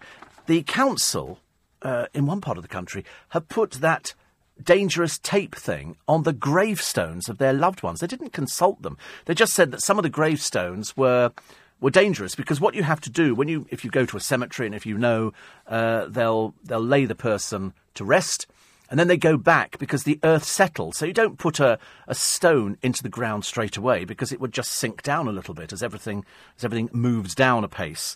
And so you have to wait, and then they can sort of top it up, then you can put the stone in. Obviously, in this particular cemetery, they've got problems with even older stones, which probably start falling over. And if one of these things falls on you, it can do you a serious amount of damage. The sun's setting on Eamon Holmes. He's decided he's going to go and make documentaries. I don't think it pays enough money, though. Does making a documentary pay as much money as Sky News would have paid? I couldn't even hazard a guess at what Sky News would pay. I wouldn't know. 250,000 a year? Something like more than that? I really wouldn't know. I couldn't even work it out. I know what it is in radio, and that's why I'm sort of trying to gauge it. 250, 300,000? He was poached, wasn't he, I think, originally, and went over there, and he's done it for God knows how many years. Practically a permanent fixture there. And so it'll be different not having to get up early in the morning. But of course, if you do get up early in the morning, you keep waking up early in the morning. And the reason is you are kind of sort of stuck with it. Over in Brentwood, Mark says he survived power chair football at the Brentwood Centre. They've been given 10 high-speed electric wheelchairs by the Essex FA. It's a great leveller as adults and children of all abilities can play. The football is large and you have to drive at it. Officially, it's a non-contact sport. He said, but true, I've not laughed so much in years. The really exciting thing is how much we've integrated with fitness in mind with colleagues with mental health issues. So that's it. I quite like the idea. It's a bit sort of non-contact, isn't it? It's a bit like sort of doing bumper car riding or something like that. Steve, I'm not scared of spiders, mice or snakes, but I'm terrified of moths and butterflies. Isn't that funny? Well, actually, if I was terrified of anything, we're all terrified of something. I'm sort of probably in the wasp department. I don't think wasps like me very much. I'm pretty certain they don't like me. Smile Kate, front page of the Sun this morning. It's for one's selfie. And it's William and Kate going out doing something. He's obviously given up with the helicopter thing, so we're just sort of doing this now. And there's a builder trying to get a selfie, and William is heard saying, won't get a very good selfie. Because people like doing selfies. I see people all the time doing selfies. The TV chef fury at drugs orgy heist. This is a businessman, friend of superstar chef Marco Pierre White. Is that the one with the druggy son? Oh dear, no superstar chef there. He uses North stock cubes. I mean, real chefs don't do things like that, unless they really need the money. So he's just a chef, okay? Anyway, this businessman friend of his was robbed of £200,000 in cash and jewellery by a celebrity at a drug-fuelled sex party. Furious Marco had introduced his mate to the star, who is said to have threatened guests with a knife before raiding a safe at a West London flat. What a bizarre story. Who is this person? Marco's pal, crack TV celeb, a hooker, sex party and £200,000. What was nicked from the Chelsea flat?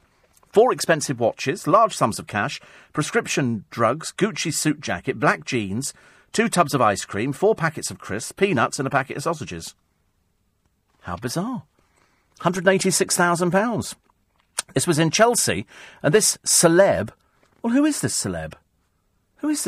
Are they? All they've done is just say he can't be named for legal reasons. Why not? Who is it? I'm fascinated to find who this celeb is, who thieves from people, who's obviously a drug-crazed person. A drug-crazed celeb. Who would that be? The only person I can think of who's on drugs is his son. I can't think of anybody else, but there again, you wouldn't call his son a celebrity, would you? So I think that's highly unlikely. Lots of pictures of Victoria Beckham in the papers. Once you've seen one, you've seen them all. This is her sitting on an unmade bed. You can make up your own jokes, I'm quite sure. You're listening to a podcast from LBC.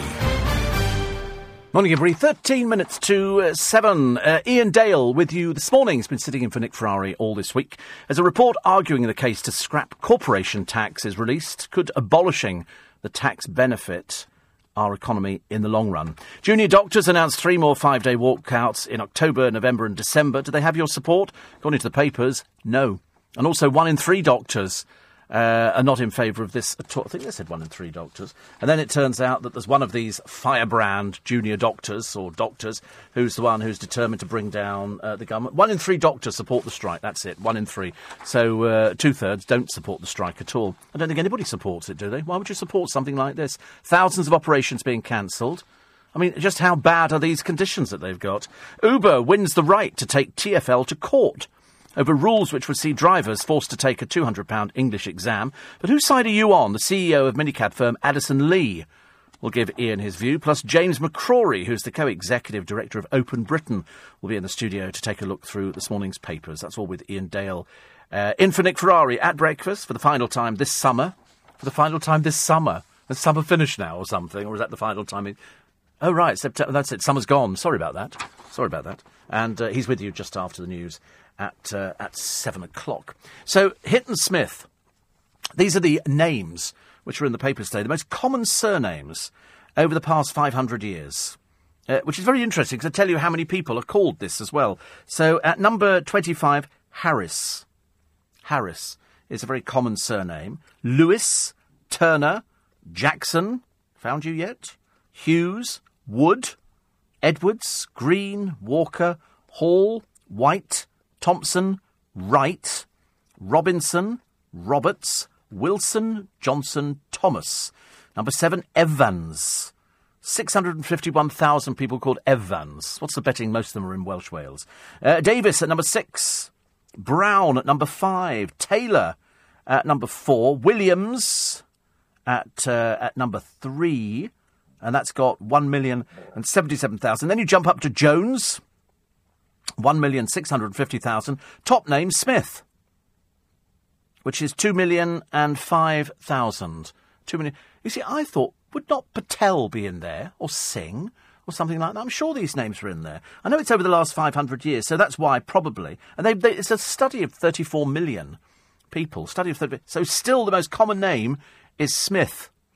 So it's either you look on it in terms of it's very, very common, or you're quite pleased with the fact that you've got a name that's still number 1 in the list. Smith. Smith and Jones. Always works very well, doesn't it? Liz says, what a goodness, what to do to listen to you, who I love, till 7, and miss a couple of other people on the other channels. Oh, Liz, it's not even a competition, is it? I think you have to ask yourself the question, what other channels? OK, there is no other channel. It's as simple as that. Sam says, no, not for cyclists, please. Definitely not. It says they don't use cycle paths half the time. Many are arrogant menaces. Right. OK. So I'm not sure actually about that. I'm not sure about being, cyclists in London, because cycling in London is completely different from cycling anywhere else. I don't cycle, far too dangerous. I've tried it once, thank you very much indeed. But you do get people cycling on the pavement, you do get people jumping lights. I see it on a daily basis. I mean, it's supposed to be illegal, but unfortunately, the police don't exactly have the time to do that. CJ says it was Steve Allen till 6:30 and then somebody else on another radio station. Now I'll have to miss half an hour of one of them. I don't think there's any competition, is there really? Don't want to sort of lay it out to you, CJ. I think it's a fairly foregone conclusion that the other people just have to miss you for another half an hour, OK? Because if it doesn't, I'm sending the boys round. Only 1 in 3 doctors supporting the strike. The Royal Colleges attack the walkouts. Militant says, let's break the Tories. And the militant that they've named and shamed, if naming and shaming is the real world, is a woman here, Dr. Ellen McCourt. She's left-winger, according to the papers today. She ranted that the leak to the Daily Mail had put the plans for action at risk. She's obviously somebody who they want more, and so they've now come up with all these lists of strike days. Dr. McCourt, whose mother Kathleen was awarded a CBE for services to nursing, describes herself as left-leaning and says that after experiencing long hours and understaffing 3 years ago, she decided to stop being angry and moaning about everything and try to change things. That she graduated some years ago, worked some weekends, including 13-hour shifts on Saturdays. I mean, obviously, it's the job that people want to do. If you don't want to do it, go do something else. Go do something else, because there's loads of people who'd be willing to jump into people's shoes. The risk, and one consultant said the other day, there is the chance somebody could die. And who's going to get blamed? He said, we are. We're going to get blamed. And yet, if they actually did a proper ballot, Not just sort of saying, I mean, if the papers do a ballot, and I understand the leanings of certain papers, but I would love to find out exactly, how many people were actually balloted and how many people will actually be voting for this. I mean, do people vote? I think in a lot of cases it's almost a little of bully boy tactics. I think so, actually. 84850 steve@lbc.co.uk. A lot of people talking about, who was it the other day, talking about police officers being armed. And I said, well, quite a number. I mean, I was at Waterloo Station the other day, and 2 police officers with machine guns were walking up and down the platforms, which is something that I have seen on a few occasions, not many occasions, it has to be said. But we've learnt, oh, right, so police on the trains in Scotland are going to get tasers. You see, I mean, I think a taser, I mean, I'm slightly dubious about tasers, because I think if you've got a dodgy heart and these 2 probes hit you, and they seem to go through most things, don't they? I don't know where they're supposed to aim for, but, it takes you down. Could they not, I mean, would not a pepper spray be a bit safer? We have had people who've died through tasers, because if you've got a dicky heart and somebody fires, what are you supposed to do? Imagine saying to them, don't fire, I've got a dodgy heart. But I suppose that's the end result, isn't it? They've said, stop, or we're going to taser you. They do kind of warn you. Whether or not they're any good at it, I've got no idea. But I think I've seen people pepper spray, but I saw a police officer the other night who pepper sprayed somebody, and it came back into his face. And he went, whoa, God, these things do work, don't they? Doctors at war over the juniors' strike plan. This is the headline for the Daily Telegraph this morning. Also, the Duchess's farming fantasy. She'd revealed she'd love to work in agriculture, whilst talking to somebody of the Wadebridge Young Farmers on a visit to Newquay in Cornwall. She said she'd secretly like to be a young farmer. Yeah, I just don't see William on the land, do you? I don't see that kind of thing. I think he's sort of better off sort of doing his helicopter, but he appears to have sort of left that to one side at the moment. So how many days a month he's working, we're not too sure at all. Davis, this is David Davis, says Britain can have it all after Brexit. It's interesting, when we talk, as we will probably next week on In Conversation, to Jeffrey Archer, we ask him about Brexit, and I ask him his opinion on, in or out. And believe it or not, as in the case of a lot of families, his wife was totally opposed to what he was saying. He was Remain, she wasn't. Military charities, front of the Times, accused of inflating combat stress problem. And this is to raise funds. Ed Parker, chief executive of Walking with the Wounded, which is supported by Harry, said that PTSD was being used to inspire donations because charities could no longer rely on images of soldiers suffering physical injuries on the front. Also, Claire Foy and Matt Smith, seen as Elizabeth II and the Duke of Edinburgh, in The Crown, Netflix's £100 million biopic. £100 million. You can't imagine somebody spending that much, can you? And stop strikes now. Senior doctors tell BMA chiefs we've had enough. Junior medics are warned. Yes, it's the junior medics, also the National Trust under fire for the Snowdonia hydroelectric plan. The British tea causing a stir in China. This is the cool, wet climate, which is actually giving exports a huge boost. It's interesting, isn't it, really? And clothes made of plastic are the epitome of cool. I haven't got any clothes made of plastic at all. But the good news is that we're going to get a famous American artwork coming to this country. Now, I've known about this picture for ages and ages. It's by Grant Wood. It's called American Gothic, and it pictures... it's done in the 1930s. I think it's on wood. It's never previously left North America, but it's coming over here to be seen for the first time outside of America. It's at the Royal Academy, and it's of the man holding a pitchfork and his wife, and behind them is a church. You'll know it because it's an iconic picture. One of 45. One of 45 works that make up the Royal Academy of Arts exhibition on America during the period after Wall Street crash, entitled America After the Fall. So that picture is, I wouldn't even like to imagine what it is. But if you've never been, to go to the National Portrait Gallery, go to all these places, which are literally just down the road from us in Trafalgar Square, you'll see pictures that you go, is that original? Seriously, they've got all sorts of things. I mean, some taking up entire walls. And well worth going. Really well worth going. Absolutely fantastic. Have you done your DNA test? Says one particular lady. This is for Ancestry DNA, where you send it off, because it's interesting to find out what your family tree would be. The answer is no, I haven't. No, I haven't. The dangerous fish, Damien tells me, is called fugu. It's a Japanese puffer fish. Sim... He says, I'm sorry, Steve, I'm a loyal listener to somebody else at 6:30. Don't start on that one, Sim. Don't start on that one. We could fall out, actually. Especially as he's not live at the moment. OK. Carol says, thrilled with the new expanded show. 2.5 hours flew by too quickly. Loving the 3-hour show. Good. Well, I'm here tomorrow as well because I'm a 7-day-a-week boy. Really a 7-day-a-week boy. So I'm here tomorrow morning and we'll have the best of Steve Allen between 5 and 6. Between 6 and 7, it's In Conversation. And I'm here Sunday morning between 5 and 7. Follow me on Twitter, at Steve Allen Show. Don't forget you can listen to LBC whenever you want, wherever you are. You can download the free LBC app for your mobile or tablet. Never miss a moment. Leading Britain's Conversation at 10, it's James O'Brien. Next in for Nick Ferrari at breakfast. Have a good weekend. It's Ian Dale. If you enjoyed this podcast, listen to Steve Allen live from 4 a.m. Monday to Friday and Saturday and Sunday from 5 a.m.